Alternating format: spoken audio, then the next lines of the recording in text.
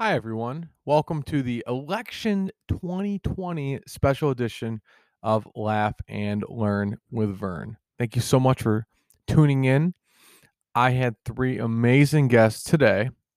That's right, trying to put a podcast out on the same day I recorded. Not something I think I normally do. I spoke with my friend Sriram. He is a hilarious comedian from India, lives in Mumbai. Over millions of views of his YouTube videos. He is absolutely hilarious. We talked about what it's like in India with the election, and we talked about a variety of other things that we laughed about. And he's very intelligent, and you can tell that the way he thinks about things is very similar to me. And we have this kind of like outsider's view of what's going on. We covered big tech, Trump, Biden. Actually, just a million other things. He was fantastic. Then my next guest is Elaine Vario. So Sriram's about an hour long, and then Elaine Vario comes on. Elaine and I go back a few months. We've been doing improv together on Tuesday nights and sometimes Saturdays. Elaine is a blast. She is from Brooklyn, and she has the accent to prove it. She is a Bernie bro, I guess you could say. I don't know, the broina Bernie fan, and she kind of talks about how she's from New York. She lives in New York, and how one of her past jobs, she actually ran into Trump, and she talks about Biden, and we talked about the election, and she made some really interesting points too about how poor people really get screwed in the United States. And I think that both sides can agree that there are tons of issues that involve the poor that need to be addressed. But Elaine was a fantastic guest. Um, I'm not sure if it's her boyfriend or husband was in the other room, but he's a Jets fan. She's a Giants fan. I'm a Bears fan. So we all got to commiserate over football. That was fun. And then finally, I interviewed Dan Callio. Dan and I went to law school together, kept in touch over the years. He lives and works in Chicago. We've caught up, and with the pandemic, I haven't been able to see him. And I didn't, unbeknownst to me, I knew he was into politics, but he really threw himself in to the point where he knows very interesting minutia, and he had a very interesting take on some of the trends he's seeing that lead him to believe that Biden is going to win on Tuesday. Excellent interviews. Highly recommend it. Sriram's the first hour. I believe Elaine's the next 45 minutes, and Dan's the next like 45 after that. I'll have a breakdown on the website. Highly recommend all of them. They were fantastic. They're funny. Dan offered to eat a hat if Illinois goes to Trump. I think we can all agree that, politics aside, we probably do want someone to eat a hat on a podcast, because I don't know if I've seen that one before. Thank you for listening. Obviously, without the listeners, this wouldn't happen. Please subscribe for more fascinating content. And I think things are going to continue to heat up with the podcast. I can't thank everyone enough for listening and downloading. If you want to watch the videos, they are on YouTube. You can find it at YouTube. Search for Laugh and Learn with Vern. Or if you want to see specific clips from episodes, or just what I'll probably do is upload these episodes separately. Just search for LLV Clips. That's on YouTube. I'm also on Rumble, and that should be on later in the week. But the election's Tuesday, so if you really want to get that content, it's what you're listening to now, and the videos are on YouTube. Now to the show.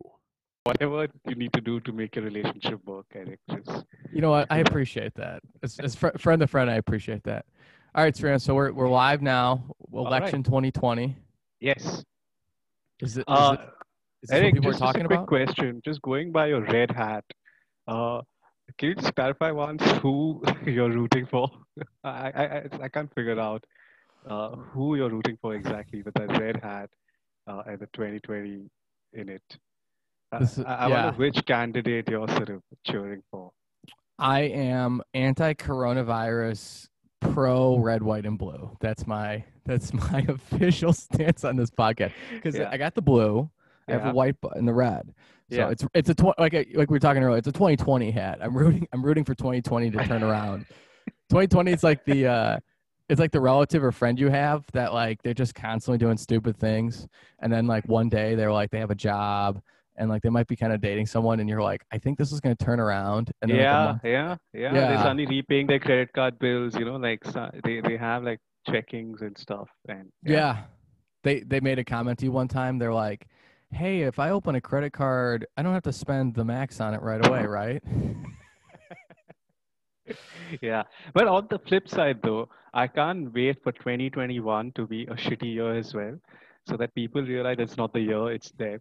That's the problem. You are the problem, Yeah. America. You It's are the not, yeah. problem, India. No, not just America, just in general, people are the problem. Where, in 2019, I don't know if you remember, all these sort of big like celebrities start to die, and like 2019, how could you be so evil? Then it's not the year; it's just the fact that shit happens every year, and it's just that 2020 amped it up a bit more. That's about it. Yeah, you can't like yeah, people are like, "Oh, 2021 is going to be so great." And it's like, Yeah, what gives you that yeah, idea? yeah. It's almost as if like saying like you've been sort of robbed and mugged this year. So like next year is going to be so great because I'm just going to be beaten up. That's it.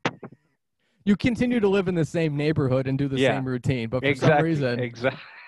they just won't steal your money this time. Yeah, and for the rest of your life, you're going, hey, at least it wasn't 2020 where I was robbed and mugged. I'm still like, uh, Seriously, it's still, yeah. I think that's what 2021 is going to be.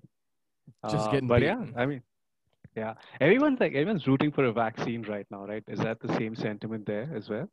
Like we need the vaccine coming in.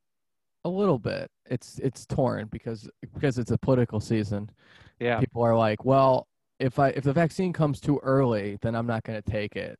It's yeah, as if people forgot that like this thing's going to be vetted like crazy. Like there's no way they're going to just exactly, yeah, exactly. they're like, I'm not going to do that. Yeah. It's so I don't know. Is that like how it is there? What's the Uh, vibe? the Vaccine vibe vibe. here, the vibe here in terms of vaccine is that so India also amongst pretty much every country right now is trying to sort of figure out their own vaccine, right? So India also is testing our own. And this morning I read a news report that said it might be 65% effective. And I don't know what that means. Where I want to know what the remaining 35% non-effective part of it is. It gives you Where polio. yeah, where does that mean does that mean you can wear like you just need to wear 35% of a mask now and Just covers 65% of your face? Yeah, just you just that's it. you look like you just have to dress like the Phantom of the Opera after getting it. It's fine. Yeah, but no It's dancing, all right, at the end of it. So that's the essential. But yeah, it's great. The funniest thing, Eric, was that Russia was the first one to bring out a vaccine, right, into the world. And see, normally you have to be skeptical about everything that the Russian government does. But then if you follow their sports, they are amazing when it comes to creating vaccines, right? So I personally wouldn't mind taking the Russian vaccine. Not only will they rid me of the virus, suddenly I'm like great at pole vaulting as well. they're like if you take you have to take the dosage once, and then what Yeah, happens is you have to follow up with taking it twice a week for the next 16 weeks, yeah, and then you can become a world class pole vaulter. yeah, yeah. I mean, that's their side effects. Here now you're saying like the regular vaccines, the side effects are like, okay, you might feel a bit queasy, headachy, and all of that. But there, you're like, you might have an uncontrollable urge to jump 3 times. That's I mean, it's better than anything they're talking about here. yeah, I know. It's like it's. I don't know how it is like where you are, obviously, but it's like it's so weird here. So in Illinois, they're yeah, just like locking down everything again. So everyone's like, we did this, and it didn't really do anything. But they're like, no, like you're doing it again, and people are just getting pissed. Like people are yeah, getting really angry. Like, are you yeah. in a lockdown state too? We are in the end of the first wave, is what they say officially. Um, Although like because the numbers here, because we aren't testing enough, so the numbers you can't sort of trust. So we never know as such as to what's the actual situation. But then I don't think people here ever followed the lockdowns that seriously. I mean, public transport wasn't there for the trains were shut. So I think that part is the only thing that was that seemed official, but otherwise, I think everything else was like pretty much normal where I am. And yeah, I mean, I don't think there is. I can see why it feels that way in the US though, because I think it's just the fact that so many sort of small businesses are being affected on a day-to-day basis, and I don't think people are sort of truly understanding the correlation between sort of businesses being shut to like crime, unemployment increasing, to crime rate increasing, to how that completely becomes haywire all over the place, right? So I think at this point everyone's in that same space. Where I think we've held on enough, and now let's just sort of power through it. I think that's the mentality. Correct me if I'm wrong.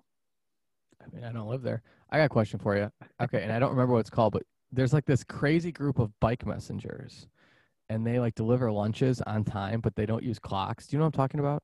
Yeah. Did they get shut down? No, they don't use bikes. I think they use your bicycles too. Yeah, as in bikes in that sense. Yeah. The thing is, they mostly deliver lunches to uh, corporate offices, but then because the corporate offices are shut down, so their sort of jobs are uh, sort of kind of redundant as well. Because they're And essentially. Oh, sorry, go ahead. and actually I don't think all of them deliver it through bikes. I think some of them also took the trains, and because the trains also have shut, so I think they also are in the midst of a bit of a shitstorm, I think. That's really bad. I mean, I read about him in a book, and it was just like the craziest thing I'd ever read. Like, they like synchronize based on, I don't even know what they do. They don't have, because they don't have phones. Yeah, Do they have watches? I don't think they do. I'm sure they have watches. I think at least they do see the time wherever they go around. But I think it's just the fact that their system is such sort of so beautifully worked around uh, that I think it kind of works like clockwork for them. I think pretty much they're called the dabbawalas. I think that's what. So so the dabba means like sort of your it literally means a box, but it's a box of food. And walas is like uh, a profession, so to speak. Like so people who deliver a box of food. So that's the essential translation for that. When you were debating between that and comedian, what was the breaking point where you decided I'll be comedian? honest, Eric. I'll be honest. You know, as someone, look at me. I'm so lean. I'm probably more susceptible to eat the food than actually deliver it. So instead of committing a felony, I thought I might as well uh, Just become joking. funny at some point. Yeah. Hey, here's another question for you. Whose Yeah. microphone is going to be smaller by the next time we talk? Either that or your face is going to get bigger. I don't know which one. Probably the face, depending on what Yeah. happens on Tuesday. So what Uh, is yeah, right? So speaking of the election, what Yes. is your across the world view? And by the way, I want to point this out to everyone. First off, Shriram is a G for dealing with my time problems, because I couldn't even figure out what time it was in India. Like I'm like, I woke up like 4 in the morning. I'm like, I don't know what's going on here, and then I rescheduled twice. So thank you for your putting up You with woke my. up at 4 in the morning? This? Oh my God. No. It's But- like 8 now. I woke up at 4 because I was confused. Yeah, And but, I like but freaked out. that's the worst kind of waking up where you got the panic wake up happening there.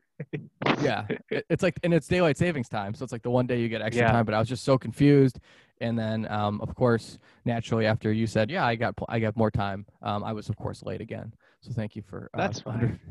That's fine. I think that's the Indianness rubbing onto you, Eric, where I'm trying to give you the impunctuality that my culture has onto no less a military guy, all right?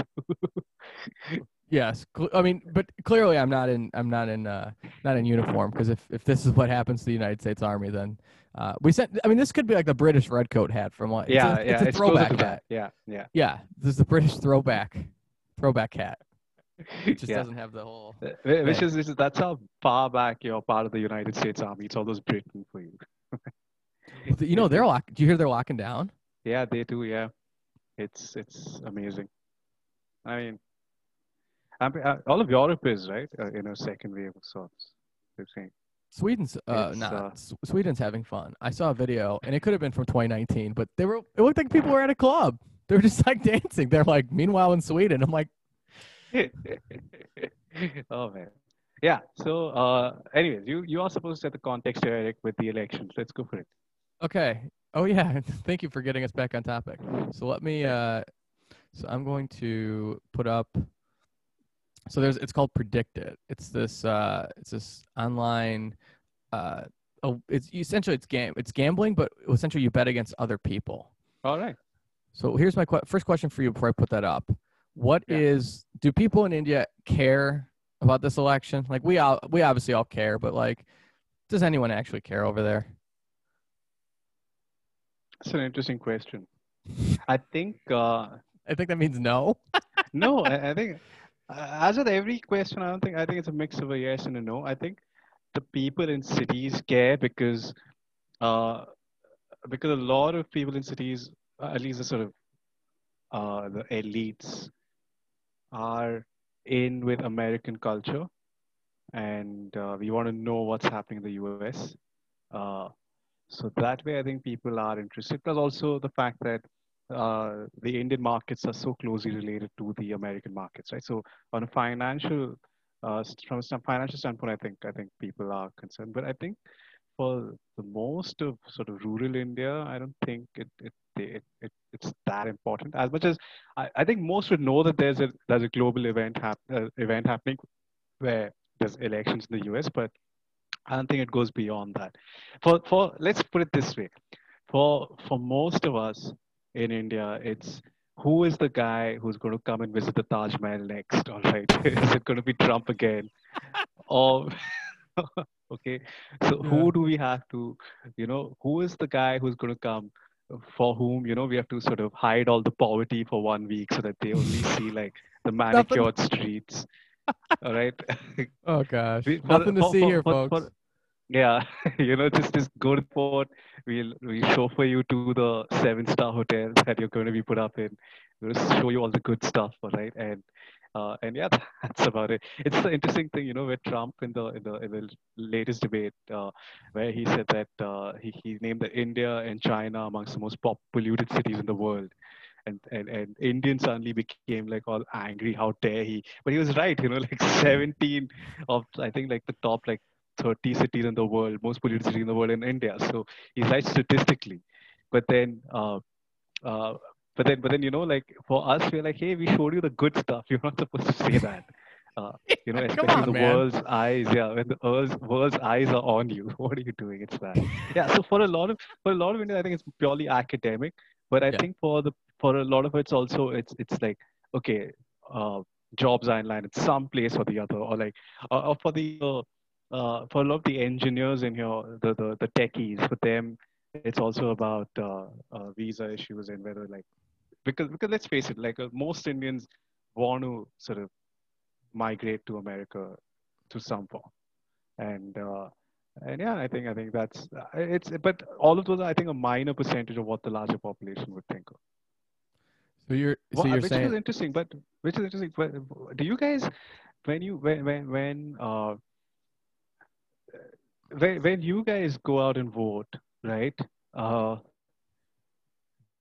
an active sort of always like foreign policy plays such a huge role in the checklist of things that are spoken about in debates and what you expect from a candidate.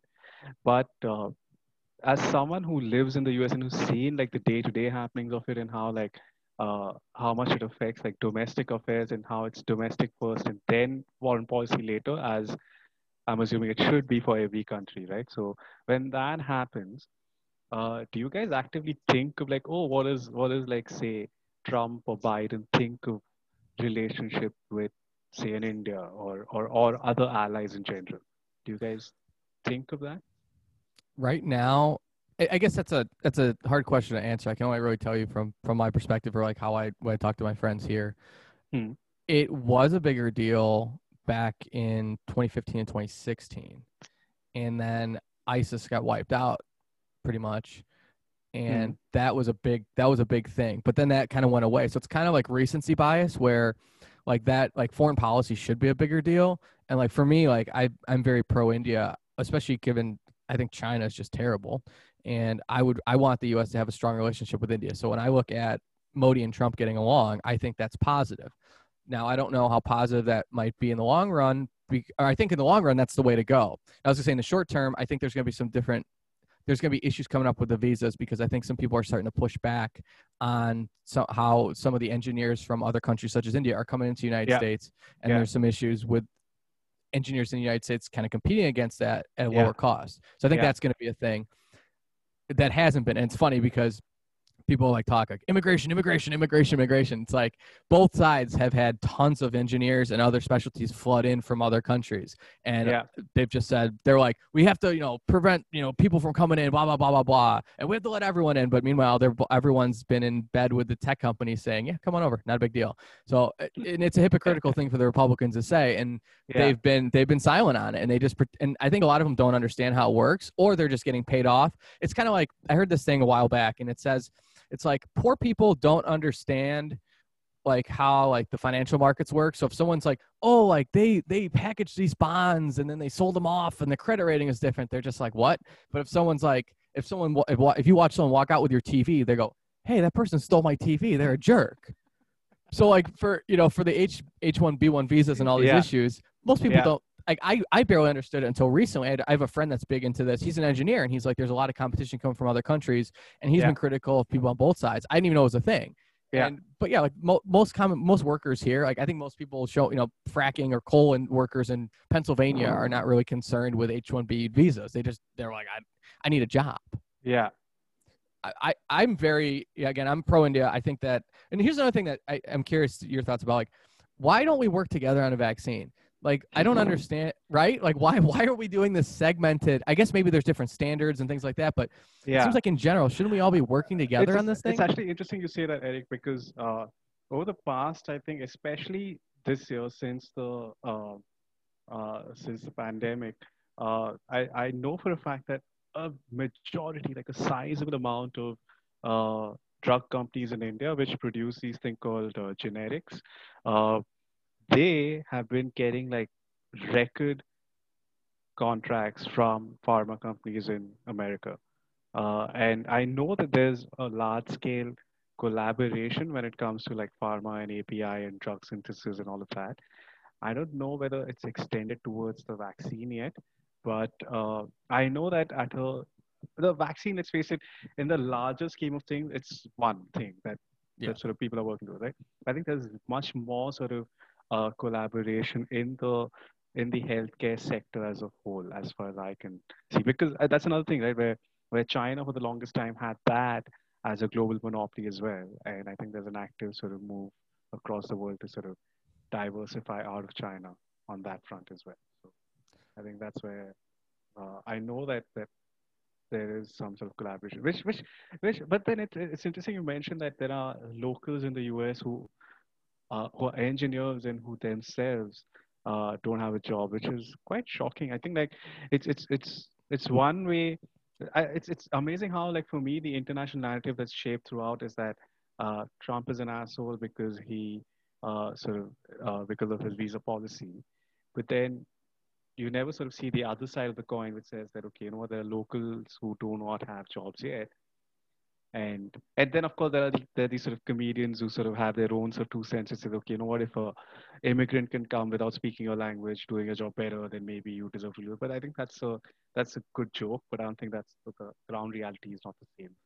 And it's one of the other issues that they're seeing here is that a lot of times universities will have people from other countries come in, and then the engineers have to compete against someone who has more resources. So, for example, my buddy said, and this is on a podcast that I recorded like 3 months ago, and I got out because I switched to video, but I did, and the video I did with him, so he doesn't want to reveal himself. He's he's a smart guy, but he has like an online persona, and he's just kind of vile on there at points. Like, he just says things that are just horrendous.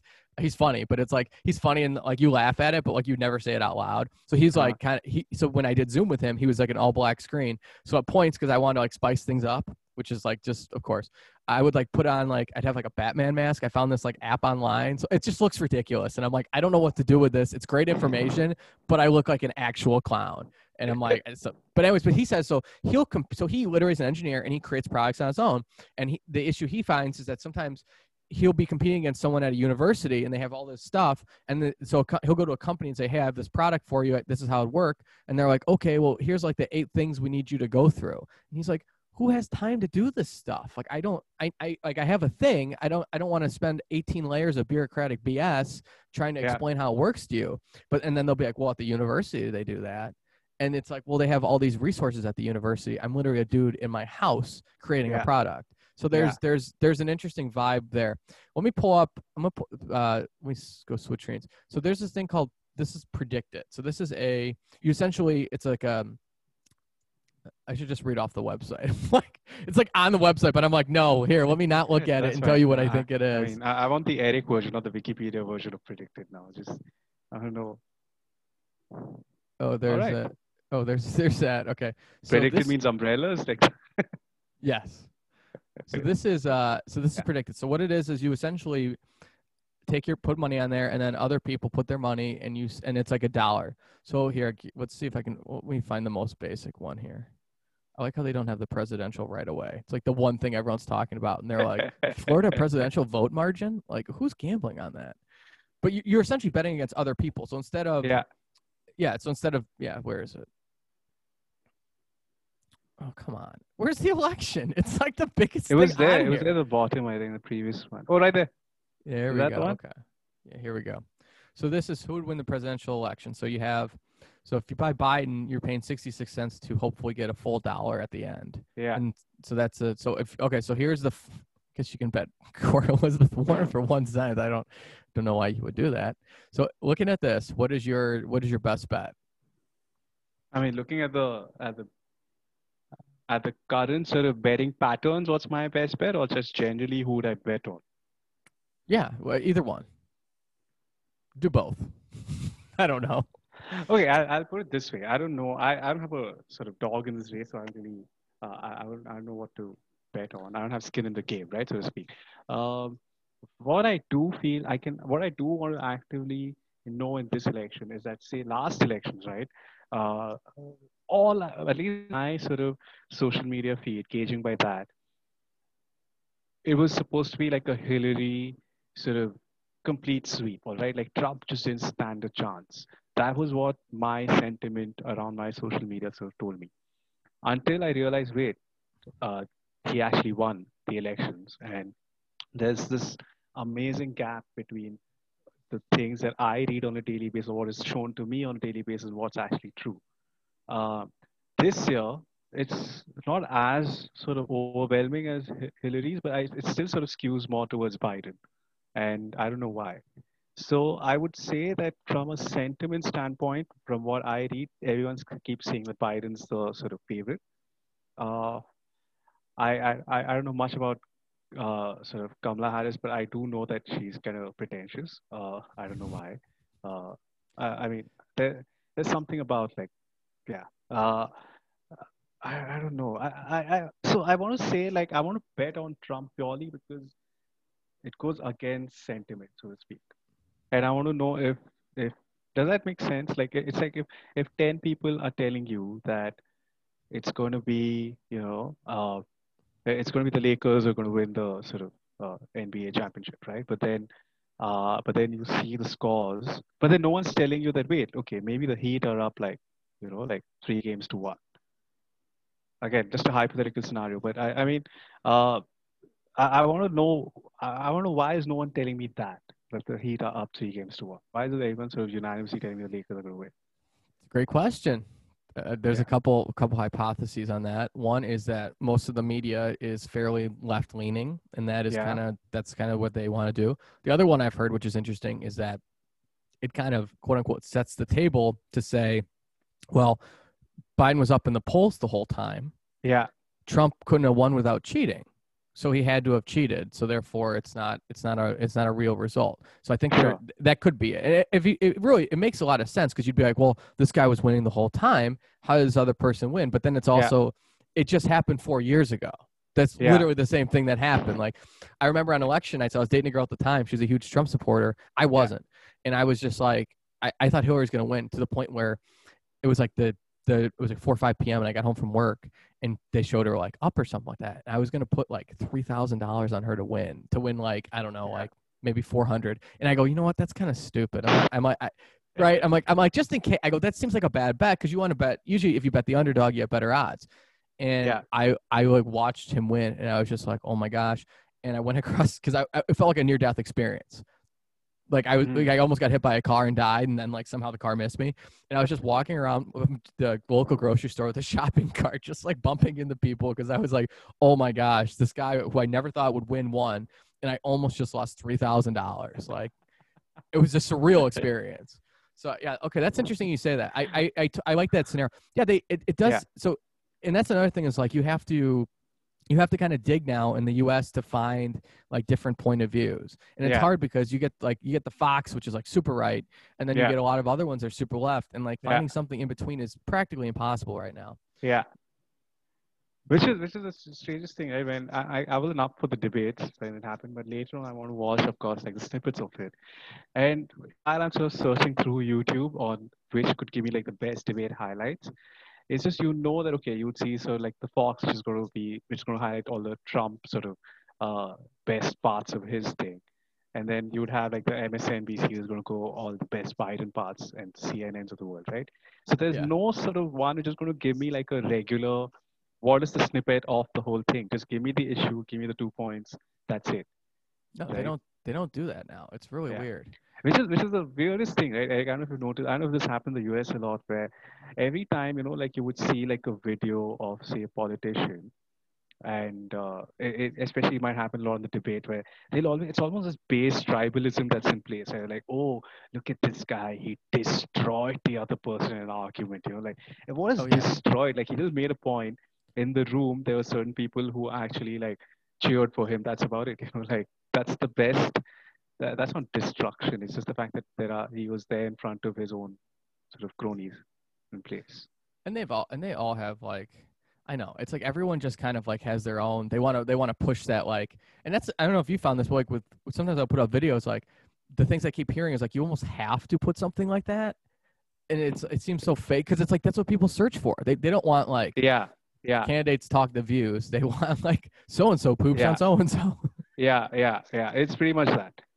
Here, Which let me is show which is you. the oddest thing, right? Like, do you feel like there's a lot of like I don't know if this was a scenario which is very recent, but this is happening across the world, right? Where like people are becoming fans of politicians. Like Yeah, it's kind of like your sports team where your sports team will cheer for them irrespective of whether they win or lose, right? yeah, Where no matter but with sports you know that it's stupid, but it's kind of like you're stupid, so you clearly kind of know that this is some distorted version of reality, which is like a plaything of sorts, right? But with politicians, suddenly people are like, no, this is like some sort of a person that they have to defend, irrespective of whatever shit they do, right? yeah. Which is the worst sort of relationship that you can have with an elected representative, because that just makes them that sort of makes them sort of that means that they are no longer working for you, you are working for them, right? Which is the stupidest thing. They are Yeah. representatives of you rather than uh, like it's a stupid. I'll never get that. I'll never understand that with I wonder if it's because of the lockdowns a little bit because it didn't used to be like that. And I yeah, totally agree. Like I find myself sometimes and I'll like so again, like Trump is for the army, like he's my boss. And I'll find and like my friends will be like, what do you think about this? And I'll be like, well, I don't agree with it. But I'm not gonna publicly come out with that because I don't want to get fired from my job. And then they're like, "Oh, you just unabashedly love him." I'm like, "Not really." I go, I see his Twitter feed. It looks like a guy in their mid-70s just got a hold of the internet sometimes, and they just yeah, went through and hit retweet, and yeah, he's even said something like, "Yeah, sometimes I do stuff," and he doesn't come out and apologize because that's not his thing. But yeah, it is weird because it's like we went from rooting for athletes, which we know now that we're older. Like when you're younger, right? They're like your heroes and they do all yeah, these things. yeah, And then yeah, you get yeah, older and you're like, yeah, they just took the money and they cheat on their wives. Like that's kind of what they do. Like and not all of them, but right? Like you figure it yeah, out. And then, yeah. but now it's like we're rooting for Exactly, like the worst people ever. Like nobody's worse than politicians. exactly. Nobody. Yeah, It's like, and that's the thing. That's the greatest quote, right, Eric? Where they say that you wouldn't, in reality, you wouldn't vote for your leaders because the things that they have to do to become a leader would automatically disqualify them from being oh a yeah. leader, right? Like, it's the shittiest sort of thing. But uh, I, I, I mean, and I think I don't know if you feel this actively now yourself, where I blame like social media so much for it, and it's just the algorithms that people have designed on social media. It's basically, you know how like if you like say if tomorrow like you just okay you're Illinois, right? So say if you're a Bulls fan, assuming, all right, so if you just watch like Derrick Rose clips, then it's going to keep showing you clips of Derrick Rose, right, throughout, and suddenly after like a point you might be convinced that okay, Rose is like the best guy, he's like the next Jordan, all right, and then after that you're just in this massive echo chamber that you find hard to get out of. And that's why I blame social media so much of it, where after a while you wouldn't no one wants to debate anymore, no one wants to discuss anymore. Everyone's like just argument about argument because everyone's just looking at this one thing and everything else is just skewed. And I feel that is damn scary. And I can see that happening. I saw it happening a lot during the Obama years. Then I started seeing that in Modi's sort of election years here, partly because I think they both hired the same PR for person to run their campaign, the PR company to run their campaign, and you kind of see that throughout. It's scary. It's damn scary, where you just can't like there's no objectivity anymore. It's uh, it's I feel like after a while, like everyone's going to have their own version of a dictator, and then we'll be debating, hey, our dictator is so much better than yours. Like, but people fundamentally not understand, hey, they're all dictators at the end of the day. Don't you guys see that? Yeah. You Do know, you see how short our food lines are compared to yours? Are you kidding me? you see how on time our trains are running as compared. Don't you get it? There was a couple years ago. I went to a Bears game, and there was a buddy Yeah, of mine. He was super wasted, and he woke up and he had this Manila folder, and it was something like him and his brother do something. I don't know. It was kind of weird. He's just go, "Don't you get it? Don't you get it?" And everyone's like, "We don't know what you're talking about." But yeah, I think you hit on a good point where social media, you end up gravitating, like your scope just kind of narrows sometimes, and yeah, then by the end of it, I've caught myself with this where I'm like reading something and I'm like, I think I'm just reading things that I want them to say yeah, exactly what I'm thinking. yeah, Like I'll catch myself doing stuff with other like politicians that I disagree with, and I'm like, I don't even want to read it, and I'm like, what am I doing? Like I have like this is another person who has a point that might be right, and yeah, I just am yeah, like not wanting to read it because I'm like, well, yeah, that doesn't fit with the other 20 things that have been injected into my head this morning. yeah, yeah, yeah, Bad, yeah. Especially, someone had this. Scott Adams has talked about this where he says AI. He said people are worried about the robots taking over. Well, they might have already done it because AI probably has figured out yeah, that that chaos and like anger kind of generates all these, like especially in the U.S. all these articles now about like race relations. If you go outside and talk to people in your neighborhood, yeah, nobody's like, "Hey, your skin's different than mine. I don't agree with you." Everyone's like, "Hey, how you doing? Like, happy Halloween." Like, people get along. They like, if yeah, someone's, it's pretty normal. But then you get on the internet and it's like this gladiator kind of deal where everyone's right, everyone's just duking it out. But then you meet people yeah, in person and they're just totally normal, and you're like, I don't get that. Maybe it's the anonymity. You can just say whatever you want online, and then it just like it doesn't matter apparently. Because yeah, I've had. Do you see that with some of your? I have some friends that like swear online, and they have jobs where you'd think like if their employer saw that, yeah. wouldn't be a good result. Oh, that's a whole different thing in India itself, where uh, because like I mean in is there a thing where at least in the US is politics like discussing it within a workspace now discouraged? Yeah, to an extent, yeah. So for my job right now, they're saying yes, but there's also a political aspect to it where an election's going on. So part of Yeah, it's like, yeah, you might want to be a little careful out there because if you literally run against the person who wins, you probably will get fired, which makes a lot of sense. Like, but at the same time, it's kind of interesting to think about that. Like, yeah, why would someone come in and then fire someone that disagrees with them? Like, wouldn't you want someone there to maybe bounce an idea off you and give you another exactly. perspective? Yeah. But then I think it's just the fact that we can't like keep it civil anymore, and especially in a workplace, you want at least some level of civility in place, right? But yeah, I think in here, there's slowly, I think they're cutting down on political discussions, and all it takes is like you're in your also in your WhatsApp group of your colleagues, and it just takes one person to sort of send one article to set like the domino effect going, right? Yeah. And that's and and you don't want that at all. I think uh, for some reason, but Before that, I think you have made an interesting point there about actively sort of reading the counter view. It's interesting that you mentioned that. I was actually reading this thing about the army, and because you also sort of work in the military, right? So there's an overwhelming uh, sort of this preconceived notion that anyone who is associated with the U.S. Army is a Republican, and until I sort of read somewhere that that's not true. Actually, it's way more sort of even than you would think it is. It's just that for some reason, a lot of sort of ex-military men end up joining the Republican Party at some level, but that doesn't still make them that doesn't make overwhelmingly the army is not Republican, so it's or right leaning. So it's, Yeah, we don't even talk about it. I mean, at the end of the day, especially for us, like it doesn't matter who wins. Like we have things to yeah, do, and and you that's just can't. such a Yeah, that's such an interesting thing. Where for the rest of the world, it's this one guy who's going to win elect, but for you, it's your boss that you're talking about, yeah, and that is just wow. yeah. Well, I don't think you don't want a military that's like, well, because that's what a dictatorship is, right? It's a military Yeah, that just follows the orders of one person. Like there was this big talk here. They're like, well, if Trump loses and he doesn't leave, like was the military gonna have to kick him out? Nobody I know had. Here's the other thing. It's kind of like I was talking about like that's the internet, and then you go to real life. Like yeah, when I'm doing army stuff, no one's worried about what we're gonna do depending on who wins. They're like, hey, we gotta like get these trucks over there, like we should figure that one out like right now, yeah, or like someone standing or like you're like, hey, we need to be at this place right now to eat or we're not going to have food today. Like nobody's worried. No one's like, there's just so much going on. It's like in anyone's life, right? You're like, yeah, yeah, like there's an election going on, that's a big deal, but also if I forget to pay my credit card bill, that's also that's a bigger problem, because yeah. then either I don't have money or now I'm going to owe them more money. So whoever wins this thing, that's great, but like Yeah, I have to yeah. live a life.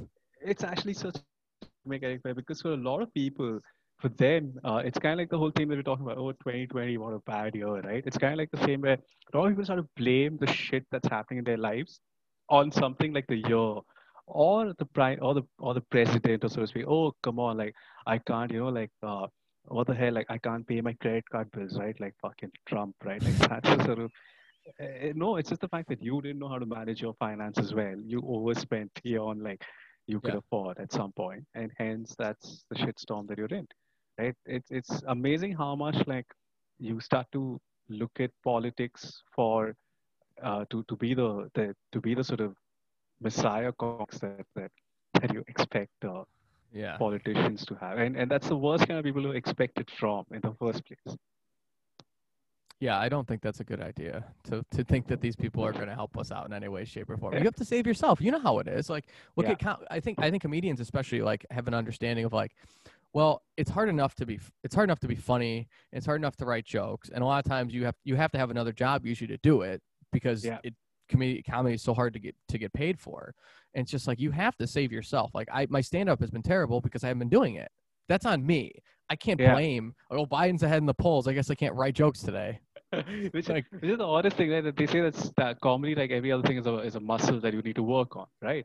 So yeah. it's kind of like blaming Biden for not being able to work out, right? Oh my God, I couldn't hit the gym like Biden, right? Like fucking Well, Biden yet again. well, in Illinois' case, we're having these lockdowns with gyms, so there actually is you could argue a little bit like, oh, Pritzker, I can't, but you can go running outside. It's like Yeah, the internet, right? Oh, I can't work out. I guess I can't go on YouTube. If you go on YouTube, here, yeah, let me do this right now. Let's go on YouTube and let's search for. Actually, first off, I want to show you a video. Let me screen share because this brought up earlier.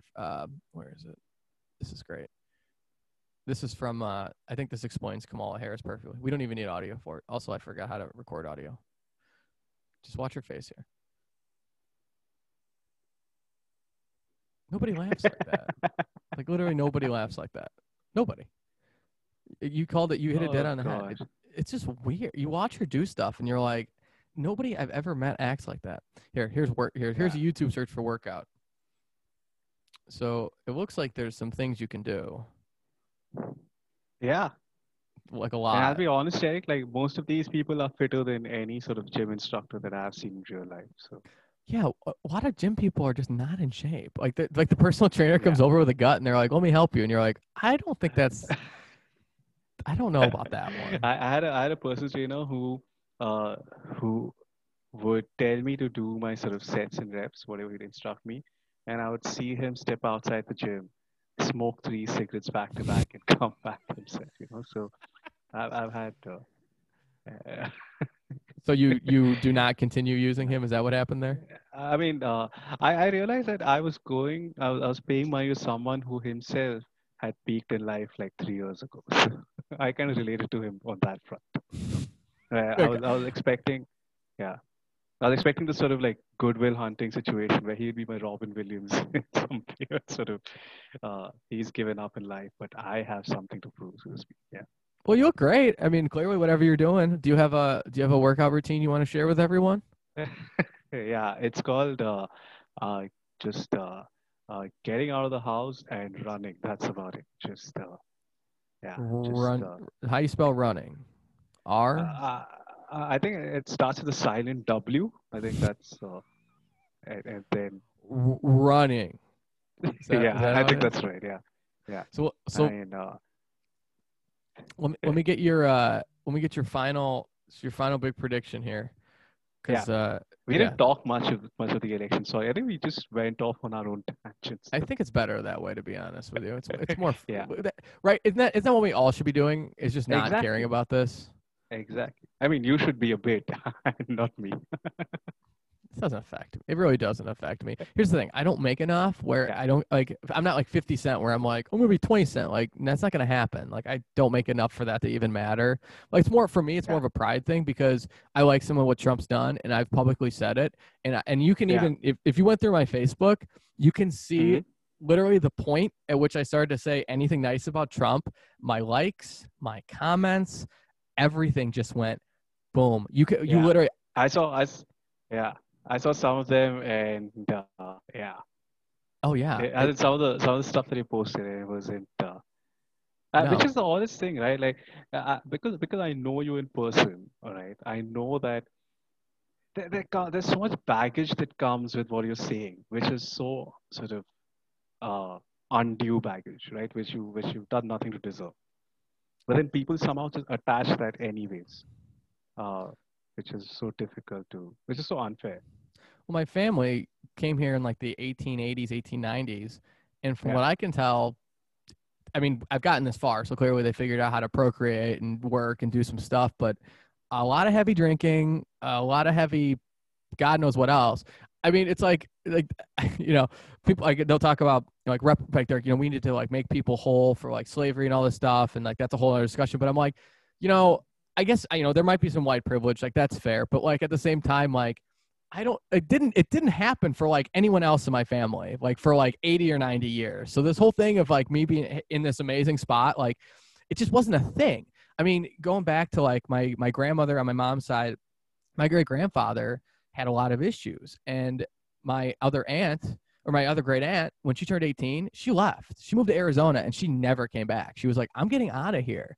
And my great grandma Mm. stuck with him and he eventually passed away. But like, I don't think it was a great situation. And I like I don't know what privilege his drinking gave everyone. Like in fact, I think it drove them all literally insane to the point of like he eventually just died, I think, probably of alcoholism. But like I don't think there were a lot of happy times and white privilege was talked about when he came home at 2 a.m. from drinking all night and just blared his record player and woke everyone up. Like that was my family, like on the one side, like that, and I mean, my other side, God bless him.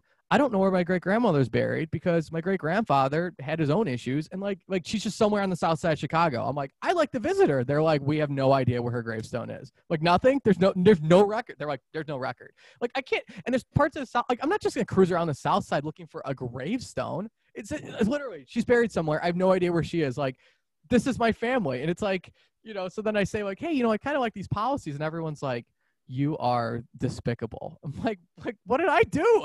I'm trying to have a thought. Yeah. It's so much of it is also that,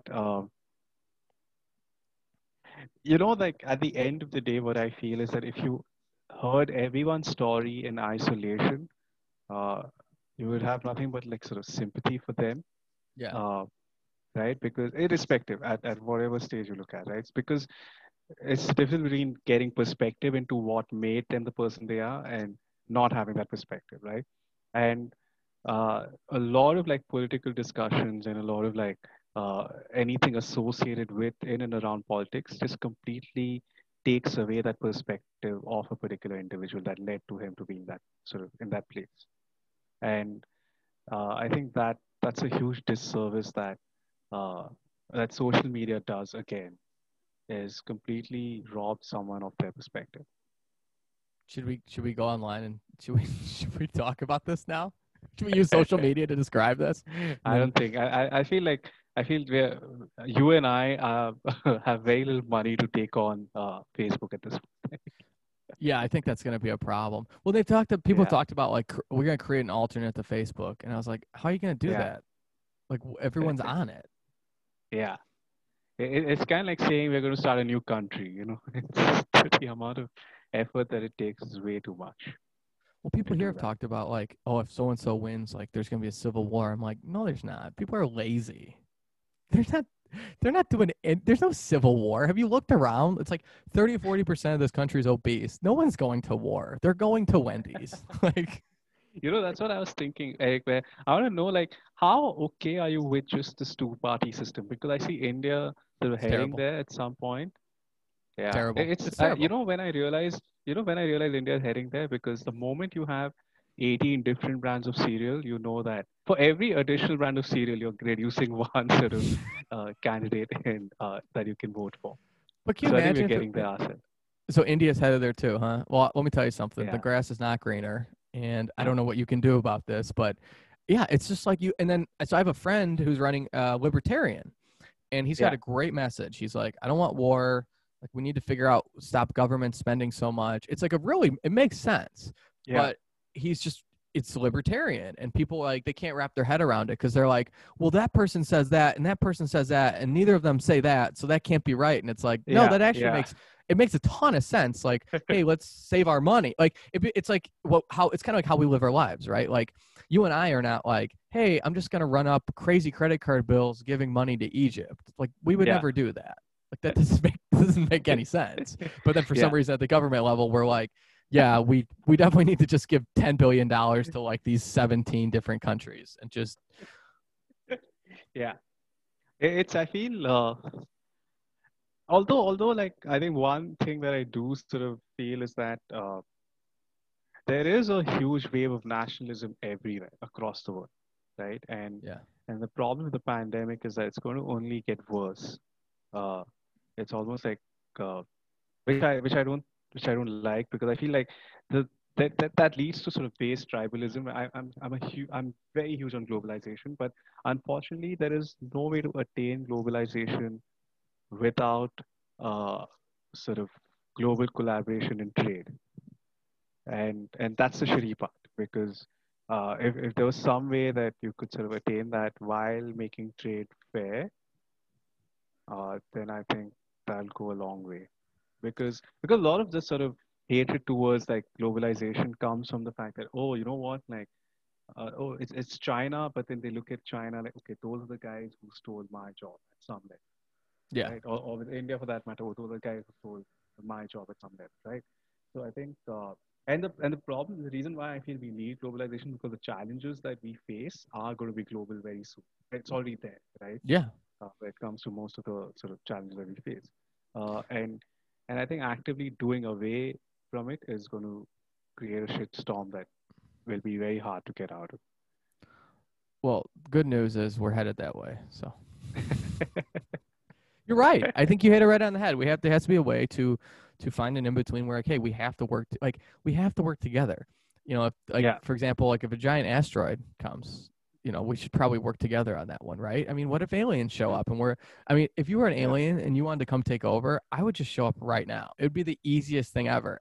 People are totally divided. They're all locked down. You'd be like, all right, you guys take that one. You guys take over here. We'll just meet in the middle. It'd be so easy. It's like, I don't understand why we don't work together more. And I guess I guess, you know, the incentives, right? Like it's easier. Like some places they cheat and then everyone yells at the other people. yeah, We kind of need to yeah, work together, like especially on this virus thing. Like it's a global yeah, problem. We should be working yeah, together. yeah.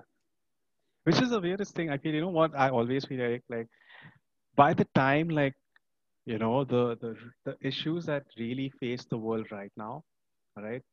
By the time the people who understand this issue, which is like people of our age, I'm assuming, by the time we realize, okay, we need to run for politics, we need to run for elections to in order to bring change towards this thing. Uh, it takes us 40 years, and now we are suddenly like 70-year-olds who are pushing for issues that were relevant 40 years ago, right? Pretty much. Yeah. Yeah. Yeah. So that's why like so whatever is like relevant to like a Trump or a Biden today was probably relevant like 40 years ago. Which is like Trump, his campaign is Make America Great Again, which is what Reagan ran on, right? Essentially, it was Yeah. 40 years ago. 40 years So ago. yeah, which is the exact same slogan that he had, and which is what is being rehashed again. So Nothing. I feel like that's just insane. What is Biden saying? What is his campaign slogan? Does he have one? Who, Biden? Yeah. I think that's a problem. You don't know what it is. Yeah. I don't think he has the merchandise for it for some reason. He has Build Back Better. Build? Build Back Better. Yeah. So Okay. essentially, What does that mean? Build It back mean- better. it means that instead of doing what he did with Obama, which is like more of a globalist approach, he's just ripping Yeah. off Trump and just putting new words around it. It's essentially make America great again, but supposedly Yeah. less racist.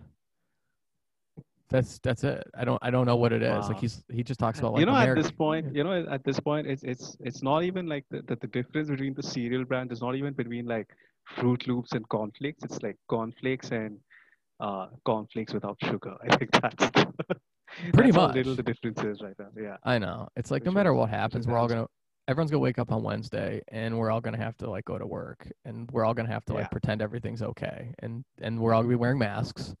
And then as soon as we get away from everyone, we'll take our masks off and then we'll Yeah. just pretend everything's normal.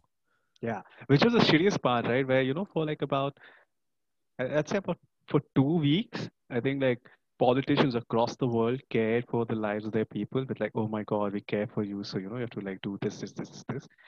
And that pretense lasted for 2 weeks. Like when the marriage is not working, but or like the relationship is not working, but then for 2 weeks you kind of have amazing sex and you can mistake that for like an actual working relationship. But no, it's not. It's just still a shitty relationship that you pretended for 2 weeks. That's Well, about it. Well, that's fantastic. So that means we got about 2 days left of our honeymoon, and then on November 4th they just go back to Yeah. to taking it all to us. All right. So here, final prediction. What do you got? So earlier you said you keep hearing Biden, but you Yeah. kind of you think it's probably going to be Trump. Going by like if I'm purely going at it from a sort of social science perspective, where I still like Hillary. I kept hearing Hillary last time. I keep hearing Biden. So I want to know if it's if my feed is bettered over the past 4 years or not. I think that's the whole thing. That's why I'm going for Trump to win it. That doesn't mean I don't. In terms of like the actual candidates, I feel sadder for the American voter rather than anything else, because like I think you guys deserve better, because Thank sort you. of every average American that I've spoken to has been absolutely amazing to talk. Great people, and the great thing is because of the pandemic, we've met a lot of comedians. You and I met Yeah. through a thing, so Sure. we've met a lot of sort of amazing people, right? So you guys deserve better. That's all I'm going to say. Which is a running theme. I feel like like there's something about like I'm sure if you meet the average Chinese person, they'd be great, but Yeah. there's something about the Chinese government which is just like absolute evil. So you I love how you said that. Absolutely evil. it's Yeah, I just- know, right? Yeah, you meet people and you're like, wow, you're fantastic. And everyone's got like a Yeah. great story. And then like 10 minutes Yeah. later, you get online and everyone's just like, Ugh. All right. Yeah. I'm gonna stop recording in a sec. Stay on. You got anything? You got a plug? What's going on here? Talk to me again. Nothing at all. Just keep watching X podcast. I think it's fantastic. I love the guy, Oh. and yeah, and sort of stop judging him so quickly. That's all I'm gonna say. Especially you, Facebook. Stop it. Or not. I don't know. Do your thing. You do you. All right. I'm no one to enforce things on you. Yeah. Normally I would say I'm blushing, but I think I've been read this entire interview. So it's good to see you, buddy. Nice to see you. Dude. Next up, we have Elaine Vario. You can find her on Facebook, ELAINE Vario. She is a fantastic comedian specializing in improv. She has a great story. She has been working on improv. This is her 3rd year, and she says, I'm doing this for 7 years, and I will be an expert by then. I love her attitude. She is a blast to work with. We do classes every Tuesday and Thursday night, or Tuesday nights, sometimes Thursday. She does like 100 million classes at a time. She's great. I hope you enjoy Elaine's preview of the East Coast. What's going to happen on election night 2020? All right, we're live. All right, so go. All right, so we're talking Trump. Tell me, go through. All right, basically what I'm saying is he's not Muhammad Ali. Just because he says he's the greatest, he's got no fight to back that up, except for he says he's the greatest. But he believes, like all those self-help books, that if he keeps saying I'm the greatest, everyone will believe him. And then I have friends who say, why are you picking on him? I believe him.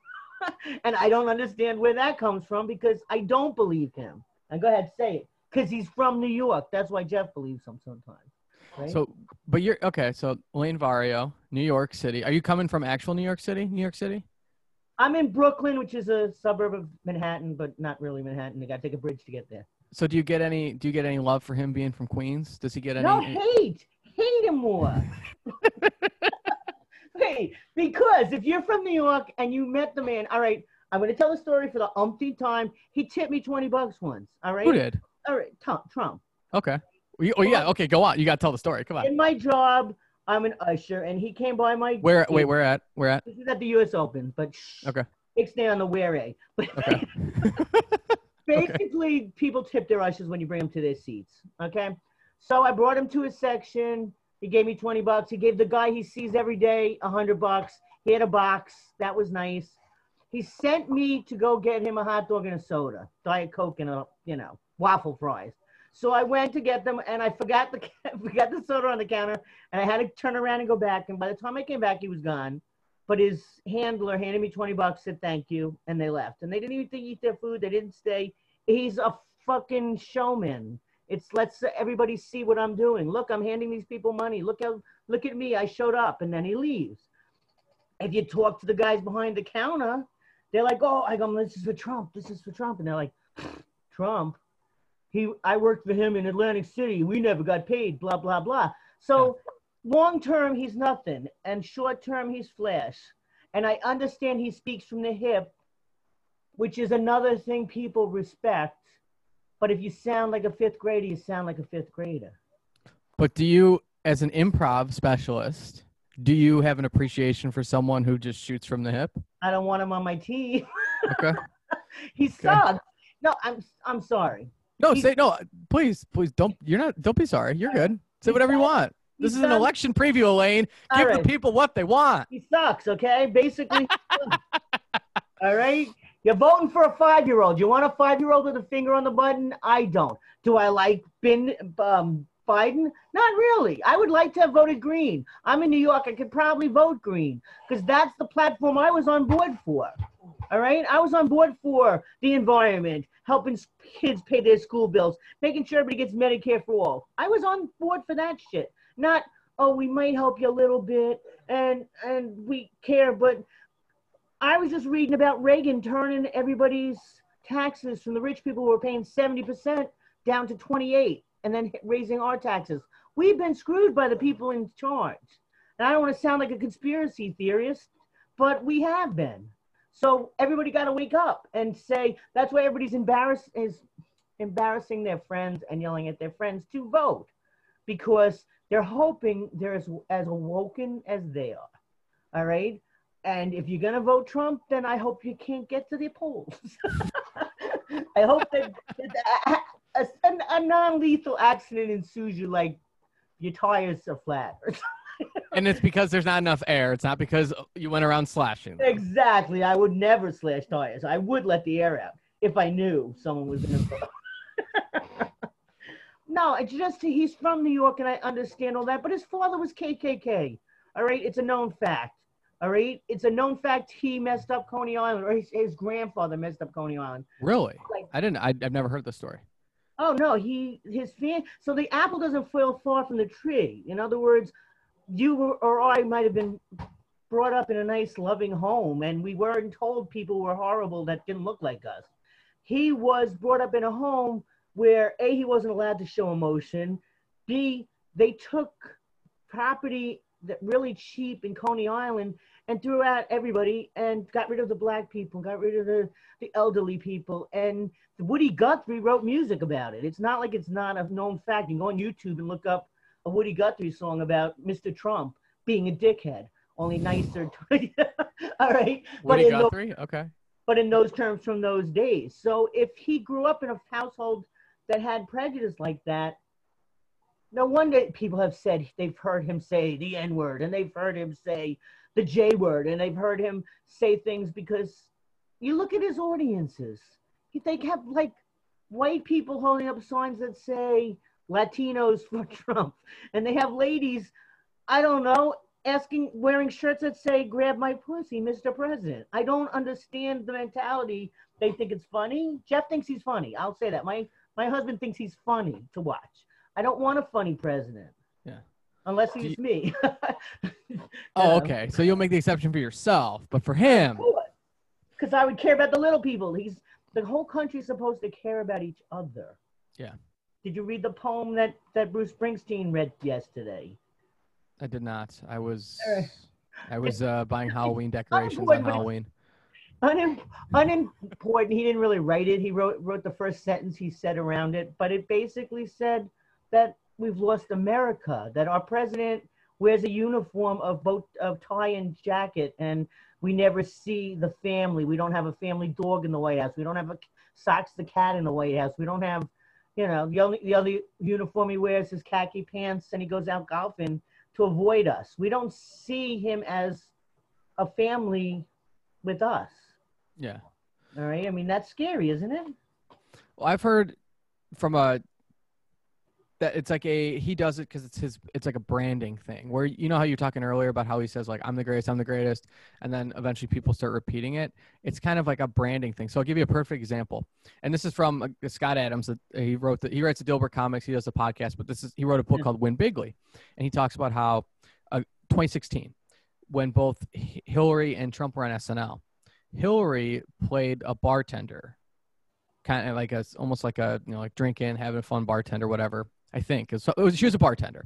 Trump played Trump, and he literally had them set up a White House in SNL, and then he like stood behind as the president. So from a visual persuasion perspective, he got people to start seeing him as the president before he did it, whereas Hillary went a different route. So I think a lot of times with him, like you pointed out, he's always in the suit, or he's in the khakis and the polo. I think that's probably, again, no one can read a mind, but it seems like it's a distinct choice that he continues to make. But I think there is some sort of you don't have didn't the Obamas have a dog? Yeah, dog or cat. Everyone's always had a pet. Anybody who doesn't have an animal, I don't trust to begin with, personally. Well, that's, yeah, okay. Right? I can see that. You're doing improv at night. Do you ever see how many people have cats walking behind them or dogs walking? People who have souls have pets. Okay, and if you're allergic, you have a fish, all right, a turtle, a freaking snake. You could have Show me a reptile. You don't have a reptile. You have no soul. Turtle, something that saves something crossing the road. I don't know what it is. All right, but he doesn't have any of those things. All right, so I think he doesn't really care about anything but himself and power, and that must be a real, intoxicating thing to be like. He doesn't want to give it up. But I thought he did this on a whim. If you ever listen to Howard Stern, he did this on a whim. He didn't think he was going to win. He thought he was going to get a raise on TV, and he said, "Yeah, I run for president," and he ended up snowballing downhill to become president. And I don't think he has the people's best interests. So why is anybody voting for him? Why are there trucks pushing his? Why are there trucks in Texas surrounding Biden's tour bus? What's that about? You could argue that, kind of like you were saying with Jeff. Maybe it's a comedic thing. They're just they're troll. Like, he's kind of a presidential troll, right? And somebody said they can do this funny thing. Who was saying this earlier? They can do something that's funny, like let's run around in our trucks with our Trump flags, but they're not really boasting America. They're not They're not out there on 4th of July riding around in a caravan. They're not out there helping poor people in a caravan. Sure. They're riding around drinking beers and screaming "fuck you" to everybody. You know, with my Bernie stickers, I've had people pull over and go, "Hey, fuck Bernie," and you're like, "What? What? This is you get heat for Bernie? Yeah." I'm like, "Can I have my opinion?" Yeah, Trumpers don't like Bernie. Oh, you communist! Go look it up. It's socialism. It's totally different. You know, they're screaming at me. I think he was robbed, and I know that that's a conspiracy theory, but he had 26,000 people in Queens meeting in the park. So where did all those people go? They told him, oh, no, you know, Biden all of a sudden came from the back. He won the 2 states that should have made him a shoo-in, and all of a sudden the next week Obama is in talking to everybody, and all of a sudden he's not the person anymore. So I still go with the heart of Bernie.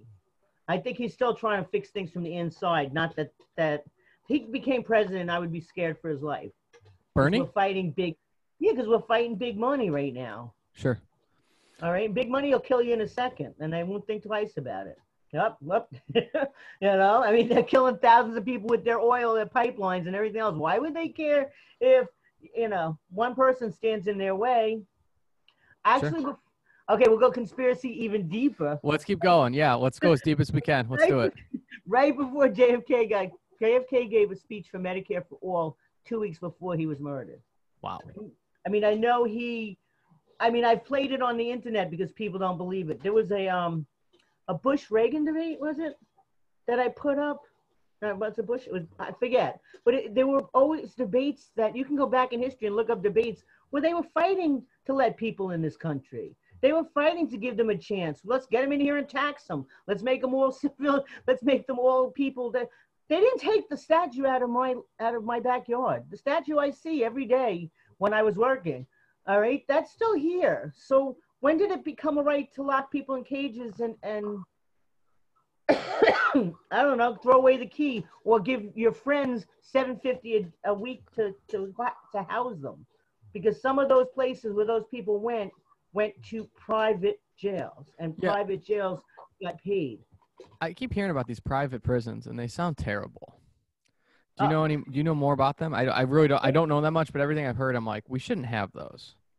Well, the rich people in the world would rather have everything privatized because then there's still a way they can siphon off money, which is why they wanted to privatize schools, mail, like the mail delivery service, and the prisons, because the more people you have in prison, the more money that you can make. Actually, you can use them for cheap labor.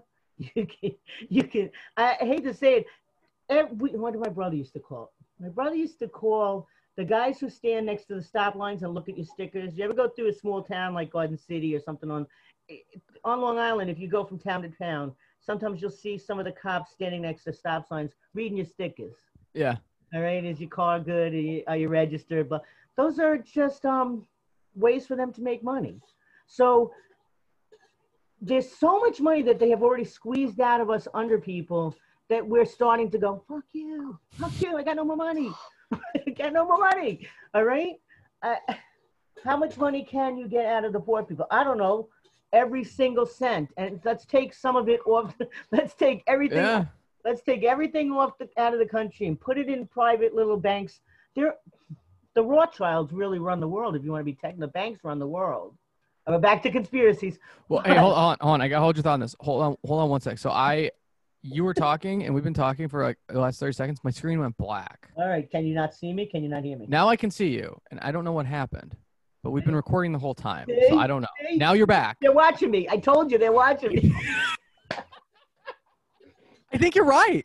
The minute you start talking conspiracy theories, my screen literally went black. As soon as I said the Rothschilds were dead. Pretty much, yeah. Like my computer was about to go dead. All right, so the Rothschilds around the world. Talk me through this. I don't know. They've had banks since the beginning of time, and I think they have banks in all but 3 countries. And I think those 3 countries we're on the outs with. I think it's North Korea, China, and Venezuela. It might be the three countries that we're like, you know, Not okay with. Not okay with. So Okay. I just assumed they told they told our government who we're not who to go after. That's what I assume. But I'm really deep state. You have to realize we had the Zabruta film at my house when I was 15. My brother was very into conspiracies and not trusting the government way back in the day. So we had a newspaper delivered to my house called Yipster Times, which was the Overthrow magazine, which Abby Hoffman and crew had put out. So what times? It's called the Overthrow magazines or Yipster Times. The Yipster Times. The Yippies used to pry people back in the 60s. Like if they didn't like a government official, they would hit them with a pry. So